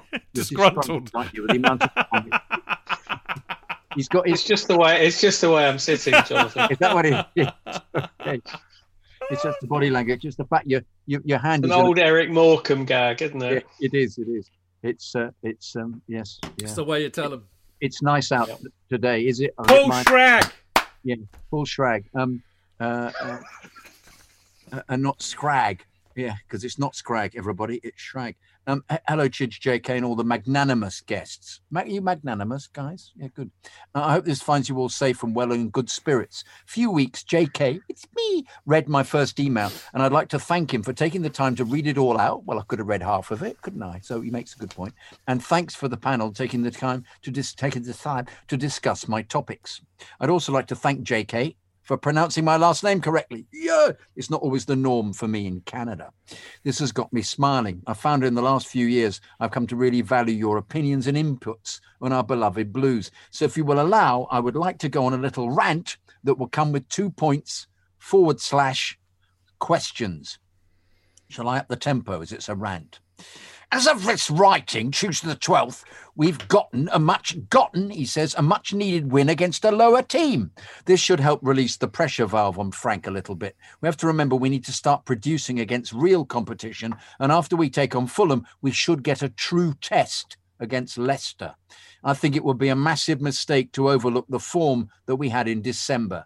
The biggest contributor to December, in my opinion, is this. We've got a young team. Sure, we've got some elders to teach the way. And while the talent is there, the biggest thing missing in December was player accountability. Throughout December, we would see games where players were acting like they deserved the win with their attitudes. Sure, we have Mason, Billy and Callum who run until their legs fall off. But what I'm getting at is the attitude. Yes, Frank can yell from the manager's box all game. And it's great to see Mason doing his best Energizer Bunny impression. But what we really needed to see was the moment after that, a moment of accountability where Mason runs his fanny off only to see Jorginho take the ball while trotting around like a poodle at a dog show and pass it backwards. Yes, to have Mason turn and call out Jorginho at that moment. Depending on the player, this could either inspire accountability or foster resentment, I suppose. But if we have all players holding each other to a higher expectation, that could prevent resentment. I remember earlier in the season, I think it was October, when Hakim dimed across into the box that Turbo Timo just overshot. Hakim stared down Timo, which kind of put Timo on notice. And for the rest of that game, Timo had a fire lit under his ass. But in December, we didn't see anything like this. If players are not being held to each other, we end up seeing what we saw. We see players walking around for 75 minutes of the game, players going down after a slight touch and staying down instead of getting up and blazing back to correct. I think that's Christensen. We see lackluster play and the inability to press the other team to get the ball back. The Manchester City game was the perfect example of this. That was 85 minutes of a game where there was no accountability to each other on the pitch and no one wanted to really keep trying to get the ball. This in turn meant that Man City had all the time they wanted on the ball. As I said at the beginning of this rant, I'm hoping this will hopefully be a non-issue as we move forward after a win, but we have to remember what it was like in December as a constant warning. With that, I have 2 questions / points. First, who realistically out of our current roster do you see that can be relied on to be that person?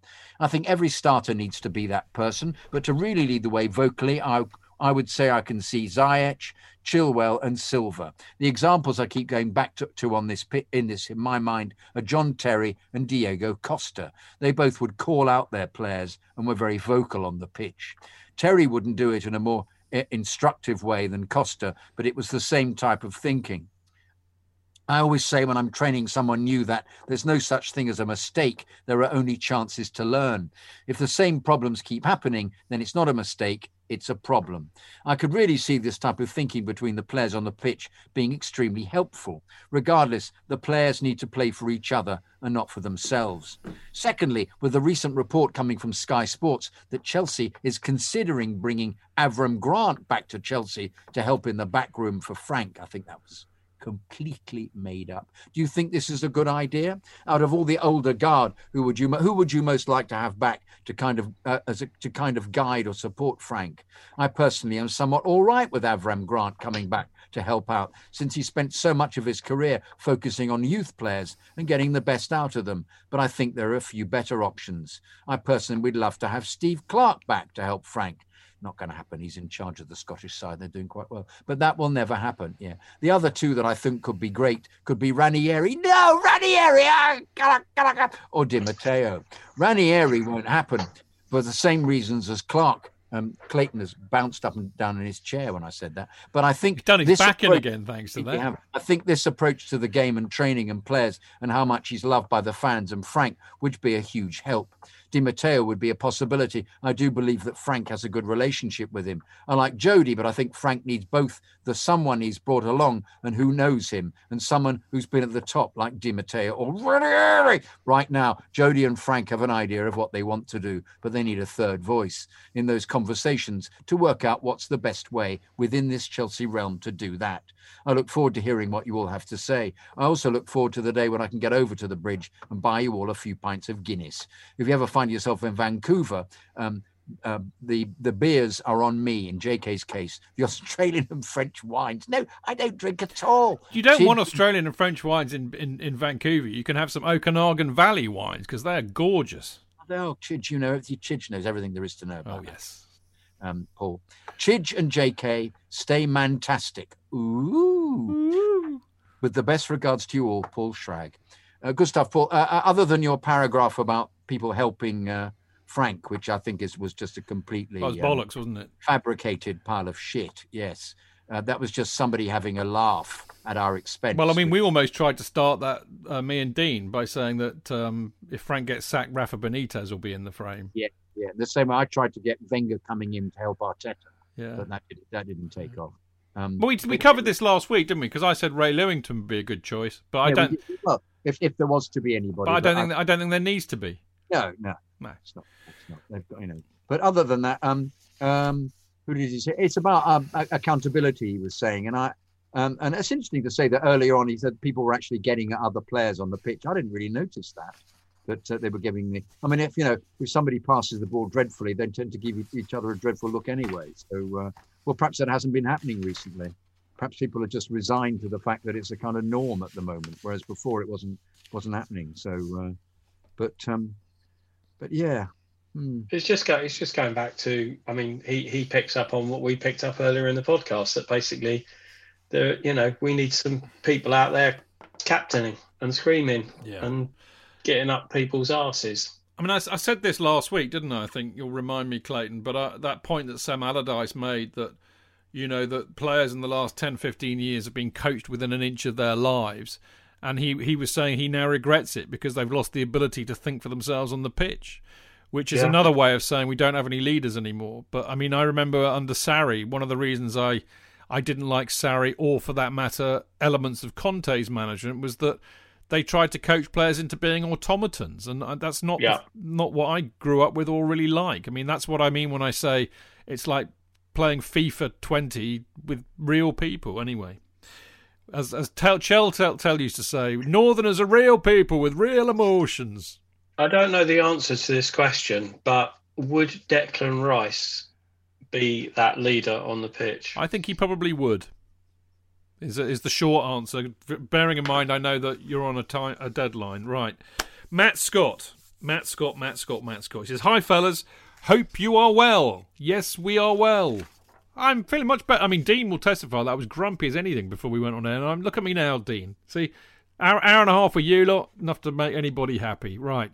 He says, "Hi, fellas. Hope you're well. I just wanted to get in touch again after my last email regarding how I felt that Frank didn't want Timo and Havertz. I should have explained myself a bit more, as I feel there might have been some slight confusion over the point I was trying to get at. Of course, I agree that Frank has had some sort of say, but there's a huge difference between wanting something and being given it. Let me give you an example. You on your 4th pint of Guinness, and you tell the lads in the pub you've got to get home as the wife is cooking you a Sunday roast. Actually, this is for real, Matt, so substitute Sunday roast for catching the next train. But then Bob, actually in real life, it's Brian Wolf from Chicago and Dan Silver, puts another pint on the table staring you in the face. You may not necessarily want that eye-catching refreshment if it means missing the train. However, you feel obliged to accept this token of gesture from your fellow friend. So this actually happened, Matt. The last league game I went to against Spurs back in February, I think, and I got battered because they kept on putting more Guinness in front of me and I missed 3 trains. Anyway, while I do believe that if a board went to a manager and said to them, would you like 2 of the most sought-after players in Europe? Of course, it then comes down to if the manager wants them or not. But in the case of our football club, there's a big difference between a manager and a coach, something which the latter falls into every Chelsea manager that's been hired in the Roman era. For Chelsea Football Club, it's more of a case of Rome and the board saying, here's some players, fit them in and make them better. So the point I'm getting at is at Chelsea, it's hard to say, no, I don't want those players when the club has all the intentions to bring them in anyway, regardless of who's in charge. Just like Brian and Dan buying you that 5th pint of Guinness, regardless of whether you want it or not. I'm not saying that Timo and Kai won't have a massive impact on the club moving forward, as it's clear to see that they have the talent, but one would argue that it's put Frank in a position where he almost feels he has to play them when fit, as the board has provided him with the weapons to potentially cause mass destruction to other sides. Further adding to my point, this is where I feel if certain players like the 2 we mentioned are not playing to full potential, it's unfair that Frank is the one to take the blame when there is a possibility it was more of a case he felt obliged to have them rather than going to the board and asking for them. Whichever way you look at it, they are 2 fantastic players, and I hope we'll have a long and successful time during the Frank Lampard reign. Thanks again for providing me with top listening during my long gritting runs through the cold winter nights. Love to you all. Up the fucking Chelsea, Matt Scott. What do you reckon, Dino? I kind of disagree that Frank was sort of given Timo and Kai because when they signed, the big thing was that he was the one that convinced them to join and had the vision for how he wanted to play with them in the team. So I wouldn't sort of agree that he's just said, okay, I'll take them. He's obviously had a plan for these players. We weren't sort of complaining about Timo when he was scoring goals, but now he's sort of in that bad form. Now, Frank didn't actually want him. So I don't necessarily agree with that sort of point of the email. I think he might be. I think he makes a good point that, I think this started when the club, knew that they were going to be making, managerial merry-go-round every year or 2. They thought, well, actually, the one stable thing we need to do is to have players. And that's when it all started to change, really. The power of the manager dissipated somewhat and it became the power of the board. So maybe there's an element of truth in that. We've got a lovely email, JK, from the lovely, lovely Alex Davis. And we know Alex, don't we? Because he's been in our Q&As from Boston. Right. Yeah. He's a fine man. Dear Chidge and Kiddo, first, once again, I send my undying gratitude for providing such a wonderful diversion from what is going on both sides of the pond. Joyous relief does not do the Chelsea Fancast justice. You help me to maintain my strong connection to London and in particular Chelsea FC, and also reassure me that the true spirit of Chelsea fandom continues to be nurtured and thrive. You're just with the 4 of us. Yeah. Second, with all the few people who are on the crew at the Chelsea Fancast. Anyway, second, ignore the twatterati. They are a never-ending supply of windbaggery. Enough said. Third, just finished listening to the In Off the Post episode for the 2nd time. I want to salute emailers Joe Campbell and Alexander Lapchuk, who expressed their support for Lamps so beautifully. I hope the hand-wringing doubters were listening. Fourth, here's what I'd like to add to what Joe and Alexander expressed. Having a Chelsea soul and a Chelsea character matters. If you really want Chelsea to remain the club you fell in love with when you first discovered football, recognise that we've been given the gift of a man who understands completely why we care so much. We fans can trust him. He is one of us. He feels about the ups and downs the same way we do. And could you be more proud of the way he represents us? Mature and composed, tantrum-free. His conduct wins our respect. If you can't put your faith in him and live with the teething pains of his early development as a manager, then jack it in. Football is not for you. There is no objective success formula. Football management is a subjective art form, one that takes time to perfect. Fifth, and this is for you, Dean, went to mow Kings Meadow. Loving went to mow Kings Meadow. Bravo, Jane and Dean. I'm listening to episode 7, Chelsea Pride, with Tracy Brown right now. Superb. You can love football and discuss a shortcoming and nobody dies. Progress is possible. Keep on keeping on. Belated Happy New Year. Cheers, Alex.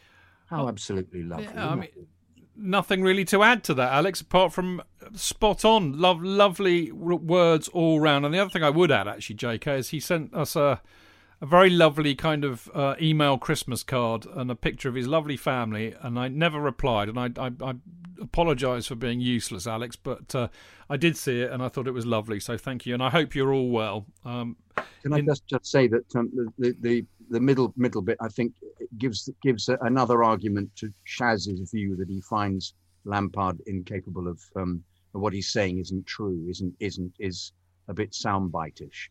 So the manager works on other levels as well, Shad. It doesn't work for you, but he works for other people. Yeah, that's, well, it's everybody has a different opinion. That's kind of how it is. Right, this is lovely. This is actually not because it's the shortest, but I love this email, and I think it might appeal to Clayton in a minute, and he'll know why. It's from Colin. That's all. I don't know his second name. It's just Colin, and he says, "Chaps, I'm a Chelsea fan dating from 1969. Yes, just in time for the cup run. You absolute glory hunter, Colin. I don't know. I've only recently started listening to your podcasts, and most enjoyable they are. The reason I discovered you was we now have a new dog that requires quite long walks, and I needed oral entertainment. However, I think I may be turning into one of those people that mutters out loud and laughs for no good reason when wandering around. Not least when Barry, I think from Oz, suggested punching Shaz in the throat. It brought to mind the scene from Airplane when where they all queued up to pacify the hysterical passenger. Maybe we could all form an orderly queue to sort Shaz out. Pleased to hear King Kerry is still going well, as he gave us many enjoyable times in the 80s, notably Grimsby away and at the Arse, first game in 84. Keep up the entertainment, Colin." What a lovely email, Colin. How lovely to hear from you. And well done for finding us. And write in again and tell us what your dog's called. And then we can share, then he might chuckle to himself whilst being out for a walk as well. Now, okay, executive decision time. And this will depend entirely on Clayton. We've got an email from our weekly email from Nana, which as always is very good, and a rather long one from Kieran, who is in tonight as Chev, actually, in Mixler. Now, we could shove those into Friday and go straight to the Leicester-Chelsea preview, or we could have 5 to 10 minutes on these. Clayton, it's up to you. No, it's not. It's up to you guys. I mean, you don't need me. I mean, if you want to do them, and then if I have to go, then I have to go. It's go on. It's up to you. I would rather hear. Go on. No, you first. No. I mean, people are taking the trouble to write in, so. Well, we'll just read quickly, JK. And there is a question to answer for Kieran, but we can shove that into the Leicester preview. So let's go for it. Nana. This is from Nana Yeboah. Hi, everyone. Hope you all had a good weekend. Looks like Chelsea are putting together another great run. I hope I'm right. It was another poor performance against Fulham, but it was good to see that we had enough to win in the end. Jorginho doesn't complement the type of players we have at our disposal currently. He's a good player, don't get me wrong, but he slows the play down too much. I'm happy that Kante will be returning when we play Leicester. What has Callum got to do to get a start? The guy gave us a real danger in attack when he came on. He's enjoying his football at the moment. He's in good form, and so it's the best time to play him. I'll be disappointed if he doesn't start against Leicester, but ultimately Frank is the manager, and we'll see what he does.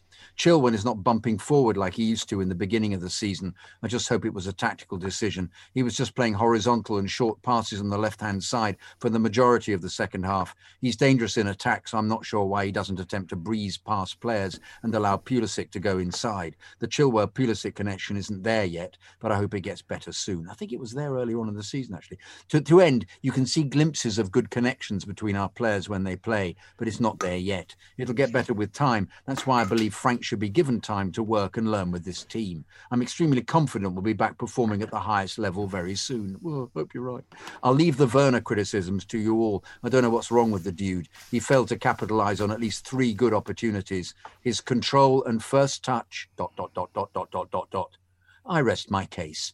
I'm one of your young listeners. I'm 21. In my opinion, the FanCast is the best Chelsea podcast out there. Yay! Continue your good work. We appreciate it. Nana, Michigan, USA. Good stuff. I think you brought up all the same stuff that we've spoken about every time. Jorginho, Callum starting. We didn't mention Chilwell, but you're right. He's not quite up there in the same way. But let's see if we manage to. I think the big game is whether it works against Leicester tomorrow. Yeah. And Nana's 21. I mean, this is the thing. I mean, I know we're a bunch of old gits, and it's easy to think that the only people who listen to us are old gits. I mean, Dean obviously accepted. But actually, I know I've got statistical evidence to prove that we've got a lot of people who listen to this show who are in their late teens and early 20s. So, you know, we must be doing something right if we're appealing to a broad cross section of age groups. And Nana is proof of that, as is Shaz, of course. Anyway, Kieran, and there we go. We've got Pandach, I think Pandak. In Mixler, he's 23 from Texas. Proof if proof were needed. Right, Kieran O'Donnell, also known as Shev, obviously because he's named after Shevchenko, isn't that right, Shev? To Chidge, JK, and esteemed guests, I am a relatively new listener only this season, better late than never, they say. I came across your podcast on Spotify during work and got me through my day. Now I'm one of the live listeners on Mixler and also on the Discord group. Which is a great group of proper fans giving their opinions. And well done, Kieran, and thanks for becoming a Patreon as well, I should add. But now at work, I'm lost with no podcast to listen to. Listening on the live show is what it's all about. Ticks all the boxes. Anyway, I became a Chelsea fan at the age of 7, I think, when my parents took me to do a tour of the old Wembley, the Twin Towers as it used to be. When we went to the megastore there, I found a Chelsea football, which I immediately fell in love with, and that's how my love of Chelsea grew. I've been to a couple of Chelsea games, but it's hard to get to games when you don't live in England anymore, and also to get tickets. That's what I thought anyway. For years, my first game actually came in the 07-08 season, in that boring game against Middlesbrough when Carvalho scored a header from a Wayne Bridge free kick inside the first 6 minutes, and it ended up 1-0. I remember thinking the next time has to be a better game than this. Next up was the next season, last home game of the season against Blackburn, when Malouda scored that thumping diving header and Anelka slotted the second into the bottom corner, which proved to be the winner. But they weren't the only centrepiece that day. I was sitting in the Matthew Harding Lower with my mate, and the ringing around the bridge of Gus Hiddink, we want you to stay. Singing around the bridge of Gus Hiddink, we want you to stay, was amazing. Gave you goosebumps. Then the chance of we'll be sick of Ancelotti when he comes, which we were wrong about. But could you blame us after the interim job Gus did for us that season? Any club's fans would have wanted him to stay if he'd have done that job for them. Next comes the best game of them all that I've been at. The next season under Ancelotti was the game against Villa, that famous 7-1 win where our current manager, our legend Super Frank, banged in 4 goals, the last player before Giroud this season against Sevilla. What a game that was. A nervy first half when Frank banged in the first, then Big John Carew levelled it, but there was no beating us or Super Frank that day when he notched his second from the spot. In getting a pint at half-time, you could feel the tension, the nervousness, but there was no need. Another 5 in the second half, another 2 for Frank. What a day out in the Matthew Harding again. Chance of Carlo, give us a wave. And my next game came 10 years later, last season. My mate told me about the ticket exchange. My eyes lit up, so I got tickets for the home game against Villa once again. But I didn't mind with the 2 academy products on the score sheet, Tammy, and that sensational volley from the exquisite midfielder Mason Mount. Another great game to go to. I had planned to go to a lot more since. I had planned to go to a lot more since I knew about that platform, but because of the current circumstances, we can't. But once we're allowed back, I will be over a lot more and hopefully meet you all for a pint or two. It's already a long email, so I'm going to try and wrap it up soon. I'm not going to go in on Shaz. I think everyone has the same opinion as me, and that has been talked about. Also, I've given my opinion on it in the Discord group. All I'd say is Arsenal in disguise. Well, he said he's not, Kieran, so there you go. My question was going to be for you, Chidge, JK and the guest. The more he plays, the the better Billy gets and improves, and he needs to be a starter. Would you play him in a double pivot with N'Golo, or would you play him a bit more forward as one of the 2 number 8s? That's with N'Golo in top form also. I know Billy has played more of an advanced midfielder in the youth at times and excelled too, but it's a massive jump in level and to excel in the advanced position. Also, one other thing is we're struggling to convert chances in some games to even create as much as we did during the unbeaten run and during the run we were on last season. Also, Timo missing those sitters. Hopefully it's just confidence, but my question here is, do you think bringing in a striking coach would benefit them like we brought in a defensive coach in Anthony Barry this season? We've seen some benefits already, especially in defending corners and also attacking. So my question is, would an attacking coach benefit us, in your opinion? Also, one of the big reasons for the improvement in attacking corners is Mason's unbelievable deliveries, usually on point and beating the first man, not like a certain Willian, which used to drive me mad, and he would still take them, which I never got. Anyway, to you all, sorry for the big email, but keep up the good work. It's great being a part of it, and also hope to see you again very soon. Keep it blue, keep it carefree, or keep the blue flag flying high and up the Chelsea from Chev in Mayo in Ireland. Dear Ireland. Good question. Billy Gilmore, I think, could play anywhere in midfield. I think he's obviously a lot will depend on Rice, but he could certainly play in the holding role, and he can play on the right or the left. Striker coach. I mean, it's really interesting, isn't it? I remember Mourinho never used to coach the strikers. He just used to let them get on with it. If we were to get a striker as a coach, do you know who I would get? Didier bloody Drogba, mate. Excuse me, why are we getting a striking coach when our all-time top scorer is our manager? Well, that's a very good point. Although, he was a midfielder. Different role, isn't it? So what? Well, I mean, he has to score goals, though. Well, that's very true. But to turn that around, this is why I think it's so important that Frank stays at the club. Because if he stays at the club, he's going to turn Mason Mount to one of the best midfielders in the world, like Mourinho did for him. There's no better coach for Mason Mount than Frank Lampard. But I think all the best strikers in the world have basically been instinctive scorers, and you can't coach instinct. I agree. Also, they practice a lot, I think, lots of them, don't they? Despite yeah, but you look at Robbie Fowler, you look at Jimmy Greaves, you look at Michael Owen. It's all instinct. Harry Kane. Harry Kane is different, but. Yeah, I mean, look, players need coaching, but bottom line is, you can either score goals or you can't. I think Clayton makes a good point. Now, we're going to move this on because we're going to have a quick look at the Leicester match for tomorrow night in part 4 coming up.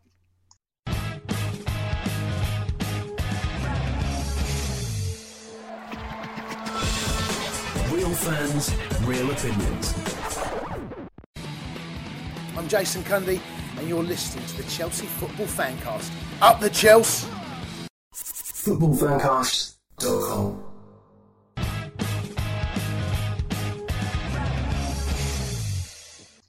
Right, welcome back. Stanford Chidge here, joined by Jonathan Kidd, Dean Mears and Clayton Bierman for the last part of the show tonight. And, of course, it's Leicester City tomorrow, which, of course, is going to be a tough game, whichever way one looks at it. I mean, I think they're second, technically, aren't they, at the moment in the league? I mean, they might be equal with City, yeah. They're second in the league on 35 points.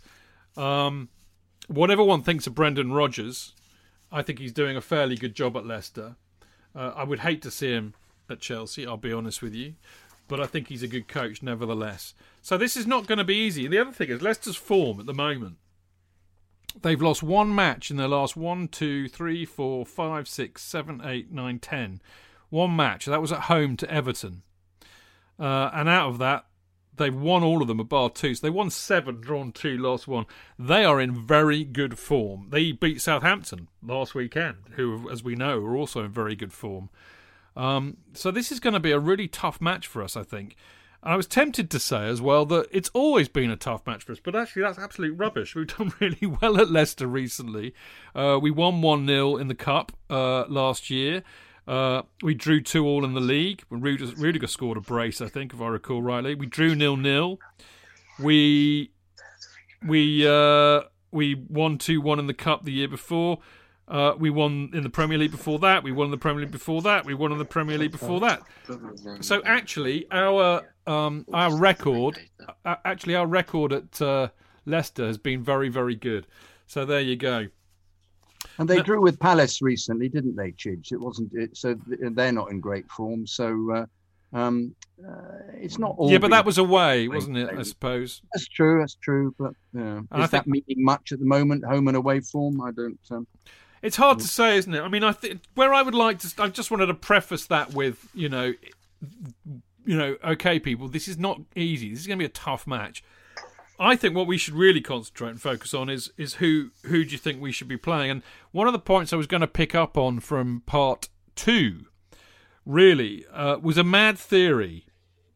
One thing that's occurred to me, we know that our new mega signings are not really, doing too well. Werner, Havertz, Ziyech, to a degree. Silva's doing all right. Obviously, Mendy in goal too. So, who are doing well? And it seems to me that in attitude and a performance and just sheer, wanting to impress, the youngsters are doing it again. Tammy, when he comes on, plays really well. Hudson-Odoi, really good form at the moment. Mason always puts in a good performance. Reece James, when he's fit, equally good. So here's the mad theory. Why don't we actually start a few matches with no Ziyech, Werner and Havertz and see how we do? I.e., rely on the core of the team that played well last season, plus the additions who are doing well. So Mendy, Chilwell, Silva being the additions. So, I mean, in terms of who we start, we know Kante's out with a hammy. So we're looking like something like, Mendy, James. I would say Rudiger or Silva, because I wonder if Silva can play 2 games in such quick succession. Rudiger and Silva. Zuma, Chilwell, Mount. Gilmore has to start instead of Kante. Kovacic would possibly be coming in there as well. And then I think really it's up front. It's either Pulisic or Hudson-Odoi or Ziyech or Hudson-Odoi. But Hudson-Odoi has to start. And then Tammy or Giroud up the front. Discuss JK.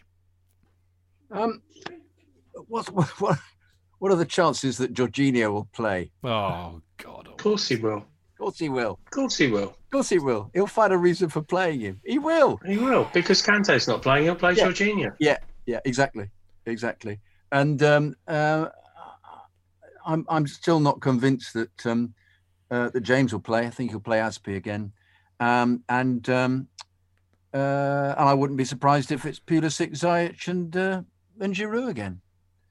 It just wouldn't surprise me. I mean, I can't work out where his head is for selecting these teams, unless what you'd hope he did. He looks at the Leicester side and works out that they seem to get a lot of goals once again, as they always have done, by playing the ball into channels and having Vardy, and he's got Barnes now with him, hasn't he? Who's very quick indeed. You've got 2 very quick forwards, and the ball gets whipped into the penalty area on the break an enormous amount, or booted down the wings because he's using Vardy's unbelievable pace. Vardy is an exceptional player.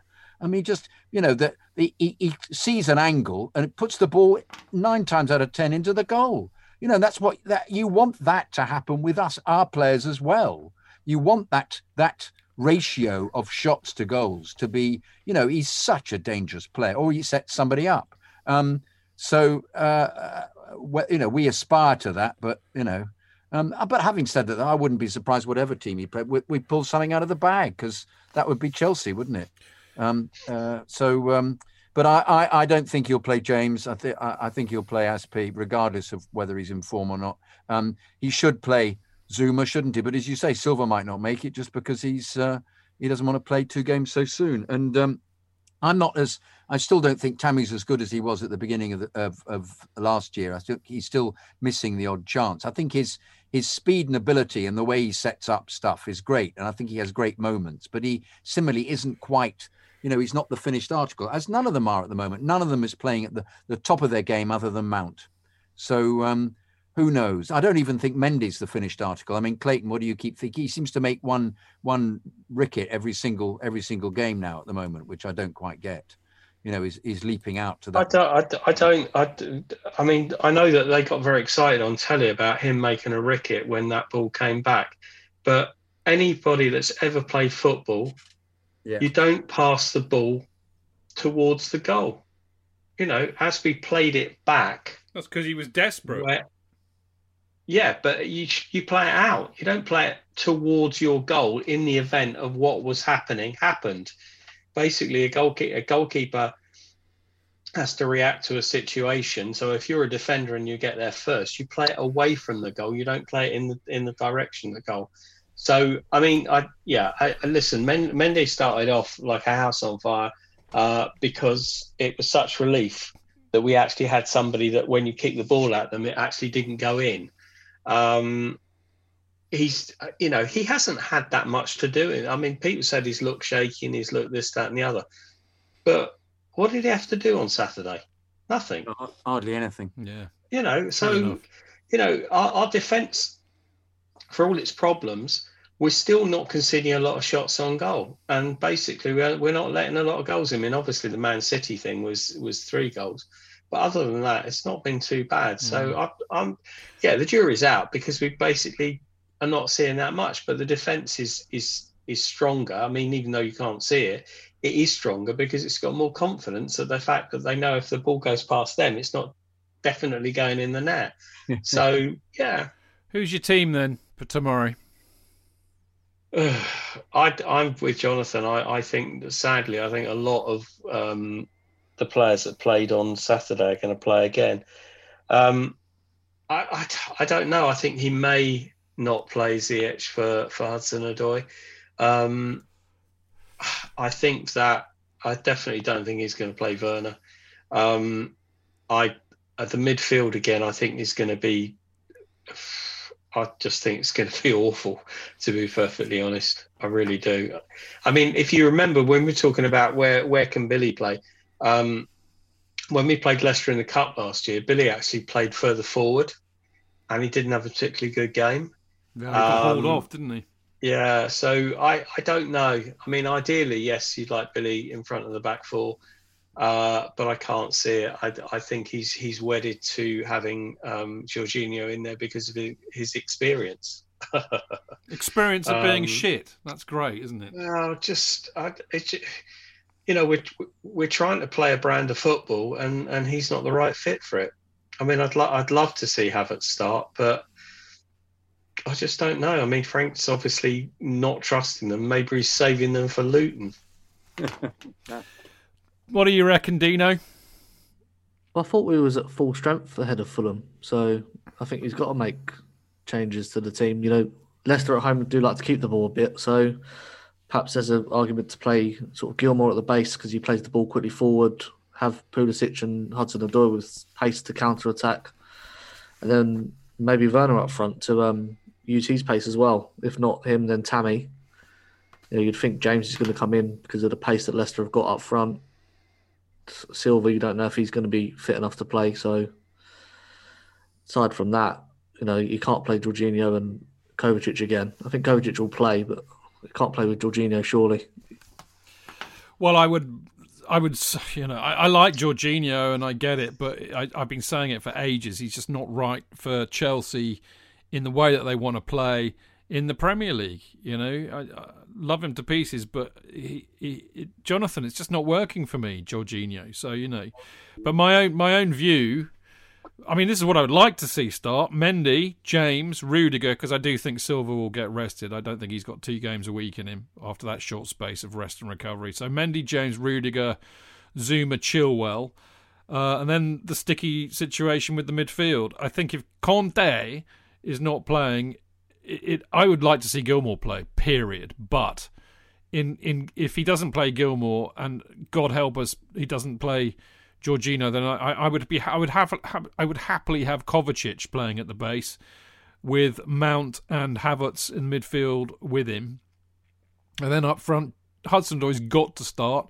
I would start him instead of Ziyech, because although Ziyech is wonderful, he's just not putting it in at the moment. I'd start Tammy up front because I think he offers something that the others don't. I point taken about not being clinical, but I think he brings a lot to the party actually. And I'd start Pulisic because it's gonna happen for him sooner or later. He's not got the Werner problem.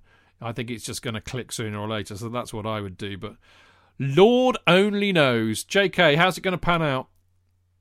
I think we might draw. I think it'll be much closer than you'd envisage if we're playing badly. I think it'll be 2-2 or even 3-2 to us. 2-2 or 3-2 to us. You think there'll be a lot of goals? Yeah, I do actually. Yeah. Dean? Yeah. Am I allowed to predict a Leicester win, or is that not allowed? No, you can say what you feel, mate. It's a free country, you know. Yeah, I think we're going to get beat 3-1. 3-1.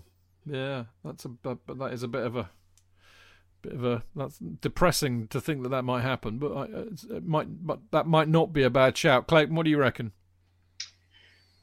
I think it'll be a draw. To be perfectly honest, I do. I think it'll be a draw. The thing that's winding me up is the fact that if we could win this game, I think this would turn our season round. I think if we could somehow get a win there, and I can't see it, but if we could do something there, I really do think it would turn our season round because it would give them so much confidence. It certainly would, and I mean I mean we've only managed to beat one team in the league above us this season, and that was West Ham. So we know it can be done. But Leicester are in good form. I mean, our record there is superb. I mean, there's a lot of reasons why it's possible. I've got to be honest. I think a draw would be a good result, and I think a draw is what we will get. 1-1 or 2-2. You know, when you've got Vardy playing for you, you've always got a chance to score goals, and you know Leicester can get from one end of the pitch to the other rapidement. So it really is a question of whether we can score goals. So 1-1 or 2-2. I mean, I would. I know it sounds like an anachronism to say this, or heresy or whatever, but I think a draw would be a good result for us. Okay, right here and now. Of course, I think the one thing that you can't discount is the fact that basically Leicester, yes, they haven't been beaten, although they only had that one defeat in 10. But you're talking about a team that went to Man City and won 5-0 or whatever it was, and then lost at home to Fulham. Yeah. So I think in COVID days, it's not straightforward. Which is why I'm languishing in mid-table in the Chelsea FanCast Prem Predictions League, Clayton. Nothing. No, I don't think that's the reason. Okay, well, what reason do you think it is then? What reason? You know nothing about football. Oh, well, thank you, Clayton. Thank you. And I'm always so nice to him, JK. I'm horrible to you, and yet you're always lovely to me. You know what? I know even less. Well, that's why you're on the show, I mate. therefore know less than both of you. Am I still minus? This is like I'm Spartacus. Yeah, it is. I'm Spartacus. All right. Well, look. Obviously, we hope it's not a draw. Obviously, we hope we get a win. And I think actually Clayton's point is bang on. If we do win tomorrow, that could be a real kickstart for the season. I mean, the thing is, this bloody ridiculous Chelsea side, you know, if they click, they are capable of beating anybody on their day. If they get their mojo back and they click, they're as good as anybody in this league. It's about time they showed it, I think. But anyway, we'll find out soon enough, won't we? On that point, we will be back this Friday at 7 o'clock. When I say we, it'll be me and JK and Dan Silva and Liam Toomey from The Athletic, who we've reffed a lot tonight in respect of his very good piece post-Fulham game in The Athletic. So we'll be back on Friday at 7 o'clock for the Chelsea FanCast preview show, where we will actually be looking back at the Leicester match, because it would be rude not to, as well as looking forward to the Luton FA Cup match on Sunday lunchtime. So get rid of your roast beef, watch a bit of Chelsea instead. Obviously, we'll also be back next Monday, a week today, when I will be joined by... it was Clayton Bierman, but of course he swapped with Dane. It'll be Dane Whittle and Tony Glover next Monday with me and JK, so don't forget to listen into that. Of course, we'll be reviewing the Luton match, and we'll be looking ahead to the Wolves match. So there you go. Busy schedule for everybody. And of course, tomorrow night, Dean will be recording another episode of Went to Mow King's Meadow, won't you? Well, and Dane's actually on with me. Is he? Yeah. So what's happened to Jane? She's there as well. He's going to be a special guest. He said he does watch the women's team. So is that the crowd? You have to watch the women's game to get on. Well, you have to sort of. Is that why me and JK and Clayton haven't been asked yet? I did actually watch some of the women's game yesterday. Open invitation to anyone on the FanCast, obviously. I would be about as useful as a chocolate teapot, mate. I have to say, and I won't do it on this particular show, but I do have some questions. About what? About women? No. Well, yeah, I've still got questions about women. If you about the women's team, I mean, I basically read a lots of things, and then I see something completely different when I see them play live. So I do need people to explain things to me. All right, fair enough. Well, I'll tell you what, Clayton, we've got a question for you. Go on then. Yeah, it's on Mixler from English Dan. Good old Dan out in San Diego. He says, Chidge, would you ask Clayton before he leaves if he has the new stripy away kit on order for himself? Oh, God. I think that's your answer, Dan.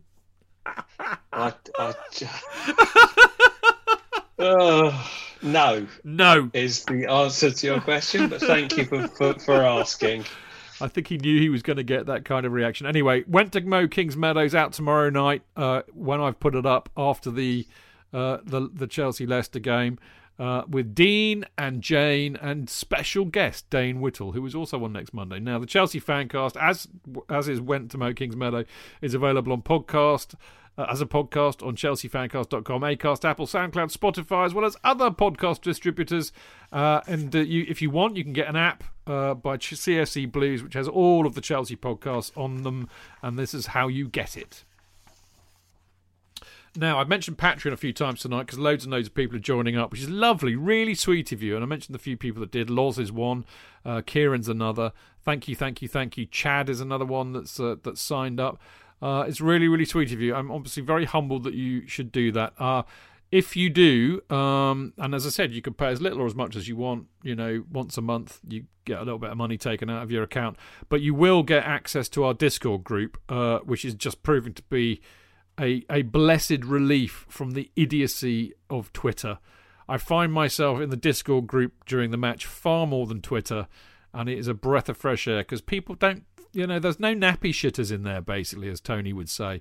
So I commend it to you, and I commend all of those who are in there. Of course, the other thing is you will also get a mini Kerry Dixon banner if you join Patreon. You won't get one for a while, though, because I'm waiting for the next delivery from the States. But when I get them, I'll get Kerry to sign them all, too. So you'll get signed ones as well. Apologies for... Oh, yeah, by the way, everybody who ordered one recently, I stuck them in the post this morning. So you should all get them soon. So let me know when you get them. Nice little picture would be lovely.